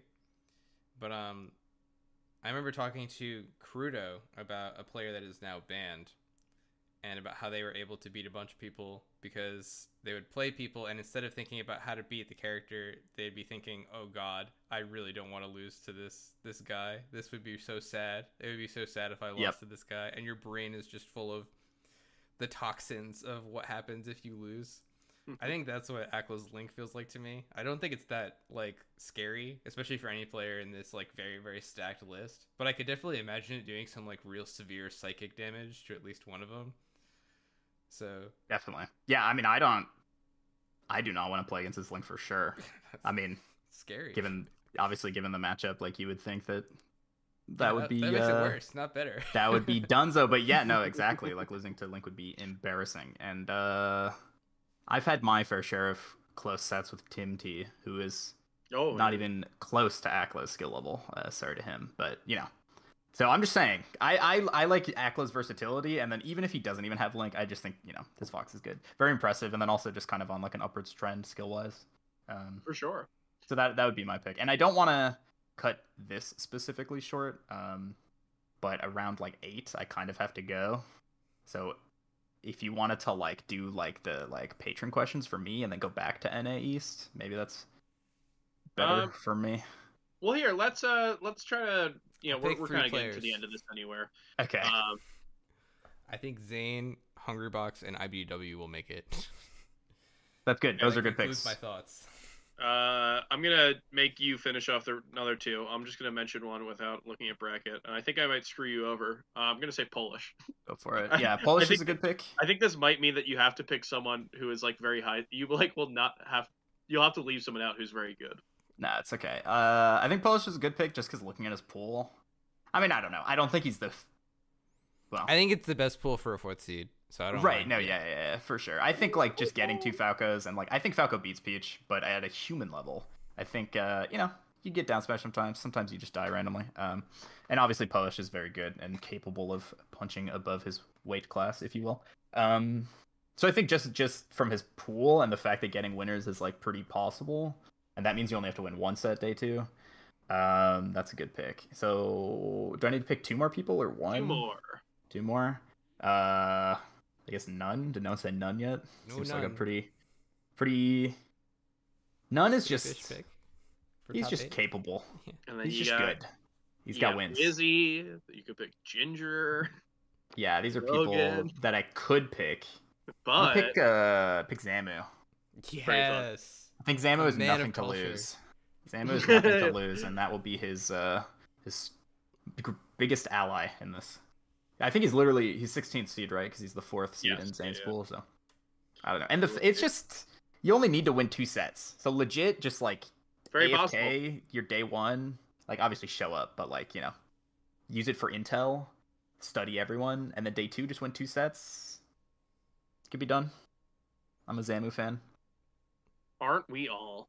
I'm gonna get some quick questions in, see if we can get you before you gotta leave. Sorry, in the Patreon channel, there's a lot of discussion about what Coney's real name is. Do you know Coney's real name? I do, but only because I saw it in a separate Discord. Oh yes, I also did post in a different Discord. Do you know? Did you see my? Do you know what Danny Phantom's bully's name is? What is Danny Phantom's bully's name? It is Zane's alter ego Dash Baxter. That's very good. I'm not even kidding. That's like actually his name. That's Dash awesome. Baxter. That's a really good tag for a Marth player. Yeah, I know. You should be using that. But yeah, the name of Coney's real name. I don't know why we're bringing this up. Coney's real name is Zach Zeeks. How is that not his tag? Big question.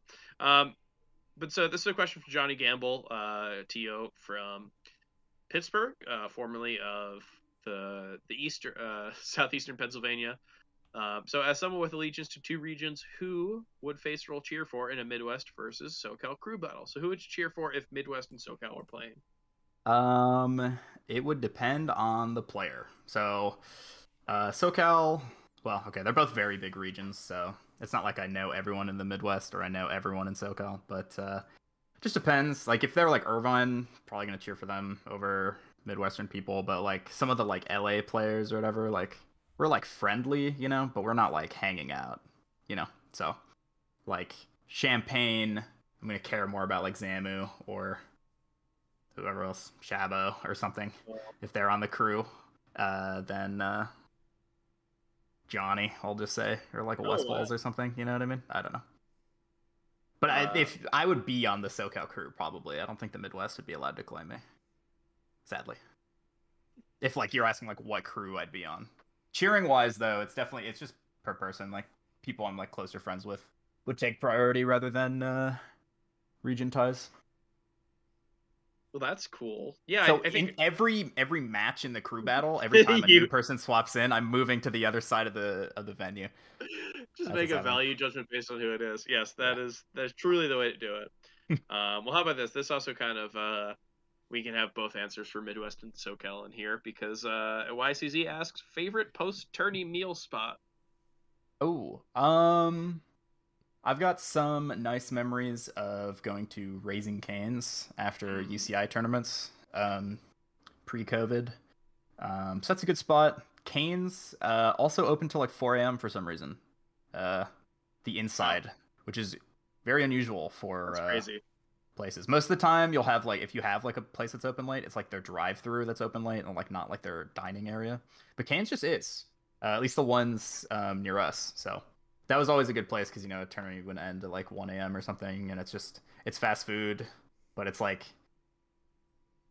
indoors, so you can like sit down. It's like a little different from like eating inside McDonald's. I don't know how to describe it, but it's like definitely still fast food, but like it feels like a step up. So like you're less embarrassed to say that you went indoors and ate there. Yeah, eating So indoors yeah, at McDonald's Cane's. is a little weird now that you pointed it Yeah, out. I mean, It's weird to describe it that way, but I kind of see what you're saying. right? I don't know. Like if you said you like were just eating inside a Burger King, I feel like people would be like, really?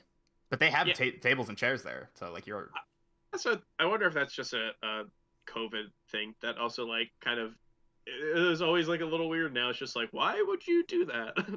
yeah, it's true. I will say during COVID, my friend and I don't want to make it sound like I have a lot of friends. You do. My one Don't lie. singular friend and I were in the drive-through for Taco Bell. We placed an online order, and we've done that before at other Taco Bells, and it's just like they hand it to you. We would go through, and they're like, "Yeah, you have to come in for an online order at this Taco Bell." So it was like Hmm. summer 2020, pre-vaccine, and I was just like, I have to walk inside a Taco Bell.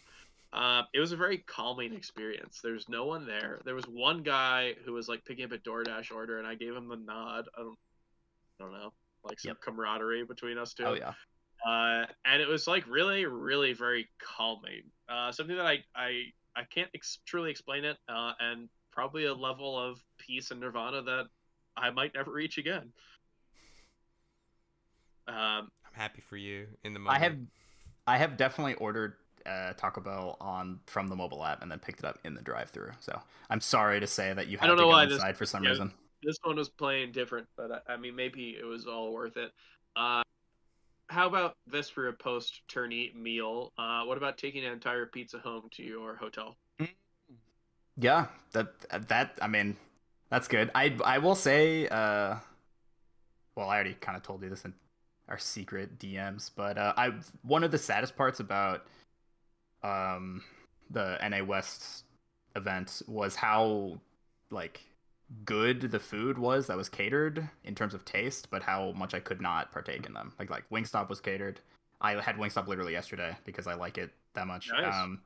Chick-fil-A and then like pizza. And I like, if I was like just by myself in my room in front of my computer, those would be the foods that I would choose to like watch like the NA East like this weekend, for example, like just by myself. But for like a tournament, like performance perspective, couldn't really justify eating like that much unhealthy food, sadly, right before matches that would determine my self-worth for the next couple months. Um, so those just speaking of food, I was really sad that they had really like delicious food that I in good conscience could not eat. And pizza was one of the things to relate to what you just asked me.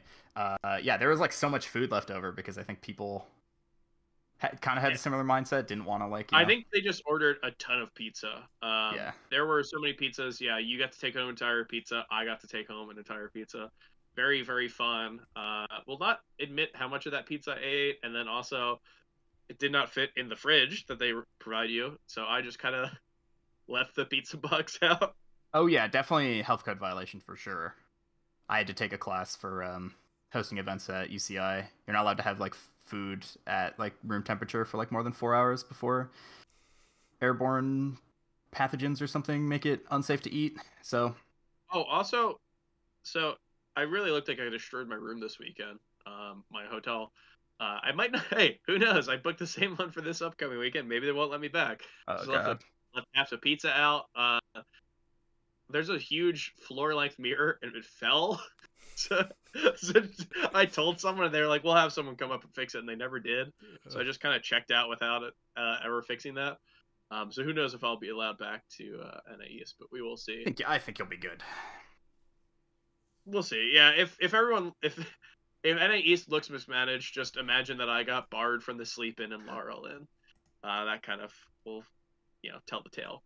But yeah, I mean, this is time will have to tell. We will see NA East coming up this weekend.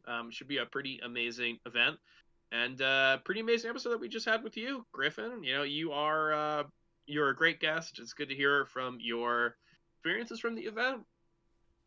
And you did not tell me that I'm a horrible TO, so that was a great experience. Before we go, usually what we do is we do a little bit of a segment, which is currently unnamed. I thought it could be called Touching Grass, and then Edwin did not like that. But we're going to basically go around. We're going to mention some stuff that we've been doing recently that's outside of Smash. I think that Smash is like kind of monolithic in the way that people view players and like community members. It's like kind of impossible to look past anyone's involvement in Smash and see any other hobbies they do. So it's kind of a perfect opportunity to talk about something that's been going on in your life, just an interest or a hobby or something like that that has nothing to do with Melee. I'll start. So the NBA season has finally started, and the 76ers are okay. I'm not going to mention them. I'm not going to pick them yet until they're good. That'll be my segment when they're good, because right now it's weird. And Ben Simmons is not playing, and we're not that great. So I will pick something that I don't really like that much, but has been growing on me, which is a YouTube channel called Turning the Tables. It is one in the genre of YouTube channels where they have a very interesting parent and someone who's not interesting at all as the child who's running the channel. There's another channel that's similar that I watched, and it was like asking my dad to make gourmet food out of McDonald's. And it's like very funny because these channels are all based on the parent. I wouldn't watch it for the kid, but they're all like centered around the kid. The kid's like starts it and he's like, "Hey," I don't have my phone obviously, so this is my mouse. It's like, "Hey, we're here. I just got McDonald's for my dad. We're gonna make him, make it into a gourmet meal." And then the rest of it is like the dad. Yeah. So this is a very similar experience because there's a guy who's not that interesting, and he's showing his dad albums from the past 5 years or so. And the dad is super expressive and just like really happy, and he's also, I believe, probably has some sort of history in music because he's very insightful.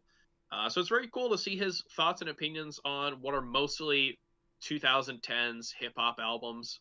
It's kind of cool to see like the fuckboy canon of like artists who I think are good, but it's just like Kid Cudi, Travis Scott type thing. Um, just like very funny to see an older guy react with like such genuine feelings about all of them. I think at no point does the dad who does this does he ever like look down on this music. He like legitimately just gives all his feelings, and he's always like so easily wowed by everything. I've never finished a video because they're all like 50 minutes long, but Yep. that's something that I don't know if I'd recommend it. I think it's something that like it's one of these weird things where I see a new video comes up, I click on it, and I'm not totally sure if I enjoy it, but it's like an immediate click when I see it. So take that as you will. Nice. Eric, what have you been up to recently? So I've been making that video, but that No, video it doesn't came count. out, and now I do No. not. I now have all this time that I did not have before because I was working like several hours every day on that video. It was a lot of effort to do the production for that video. So I've been playing Earthbound again. Man, what a good game! I haven't really played it since like middle school, but I've been playing it again. I just got to Fourside, which you Melee fans may know as a location in that game. Been there. Yeah, no, it's a good game. I'm enjoying it. It's very funny. Very funny how influential it was to the genre of JRPG in the future. But yeah, that's all I've been up to. Now I have more time. I don't know what to do with myself, so I'm playing Earthbound. Yeah. Griff, what about yourself? So one fun thing I've been doing, which we kind of did pre-COVID, but has gone into the quarantine phase as well. We have like we try to have it weekly, but usually doesn't work out that way. Horror film night. So it started where me, Squid, and Combination Festival, just like Midsommar was coming out, Midsummer by Ari Aster in like 2019 horror film. And we were like trying to get people to see it, but like horror films are like kind of, they're not like niche because like they're definitely popular, right? There do exist horror films that are popular in like the regular conscious, but I don't think a lot of people like want to go to them, at least not as common as like a lot of other genres. So we ended up watching it, us three, in the theaters. And then we started doing this thing where like every week we would go to someone's place and get like snacks and drinks and stuff, and we would watch a different horror film every week. So pre-COVID, we did that in person, and then once COVID hit, we started doing it like on Discord, like screen sharing and stuff. Illegal, but okay. Actually, not, believe it or not, because, well, sometimes, but Netflix and Amazon Prime have like these first party like Chrome extensions that where you like, as long as you all have a paid subscription, you can all like sync up and watch the same video at the same time. And you're all doing that each time. Right, every time. Never 100%. been a time where no, never ever. But yeah, so we've seen, honestly, God, we just have like a list on Discord, so I can't like count it, but like definitely at least like 30 or 40 horror films that we've seen. Damn. Any memorable ones that you want to give a shout out to? Yeah, I will say older horror films honestly do not hold up from the ones that I've seen. Like I had never seen like Grudge, for example, one of like the classics. I'm like slightly too young to have seen it like normally.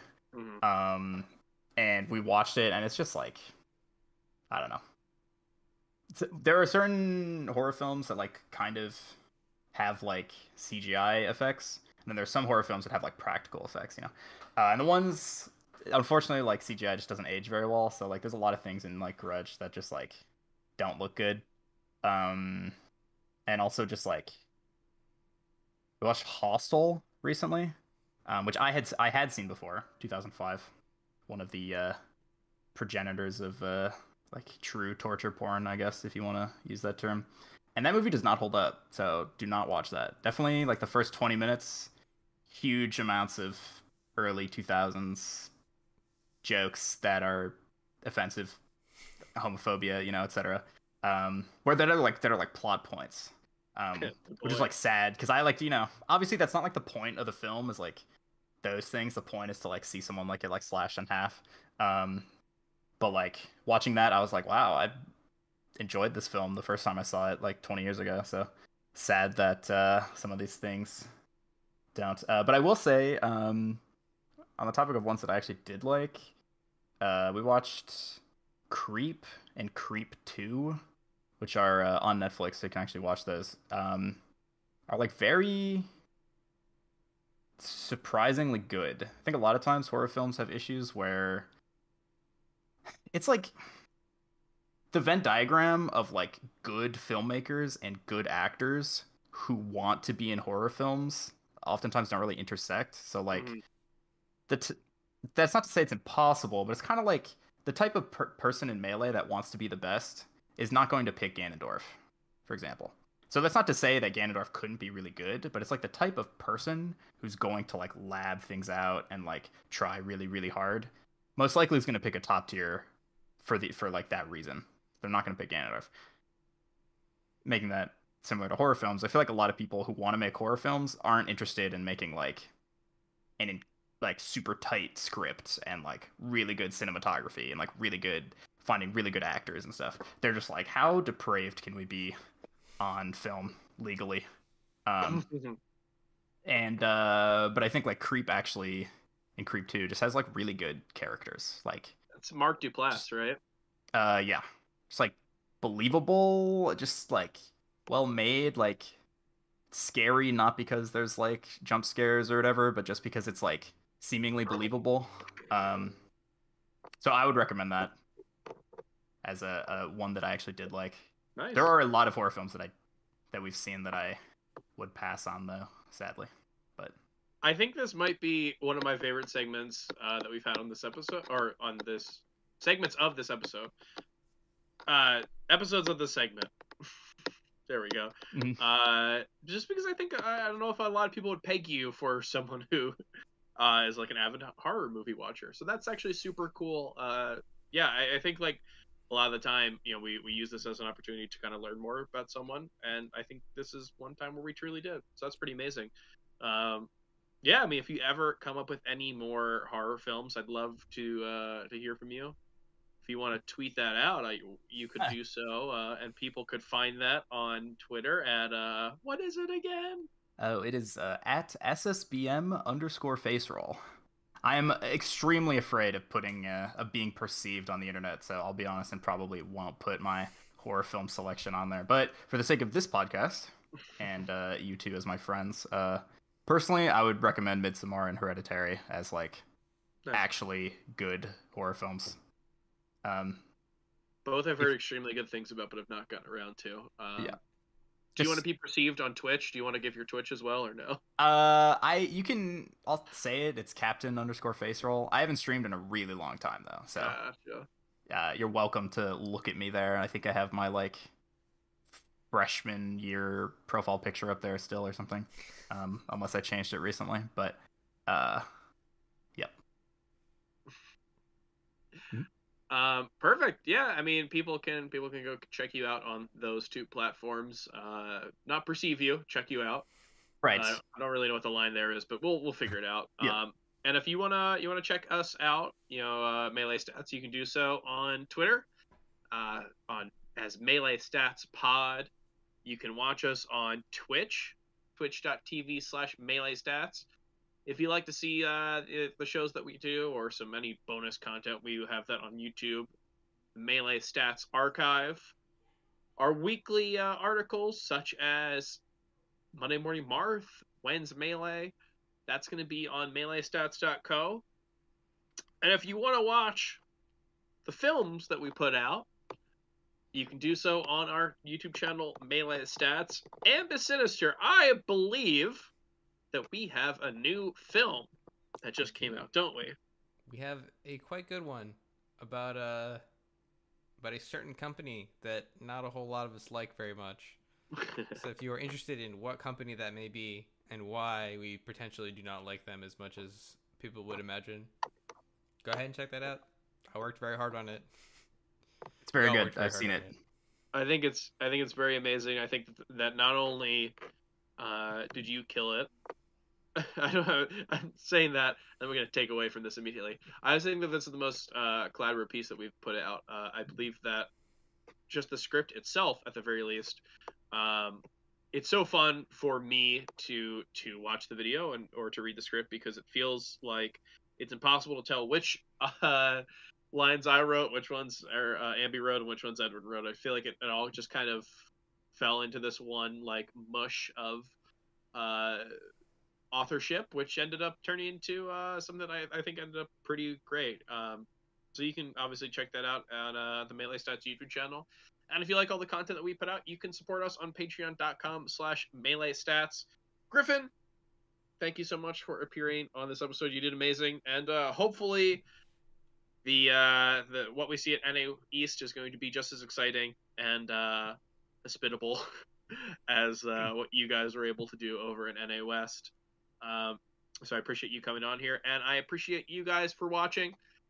Well, obviously, one of the most jam-packed weekends of Melee that we've ever seen, but check out next week, because we are going to be back to talk about NA East. Can't wait. I'll see you guys then. Peace. See you guys.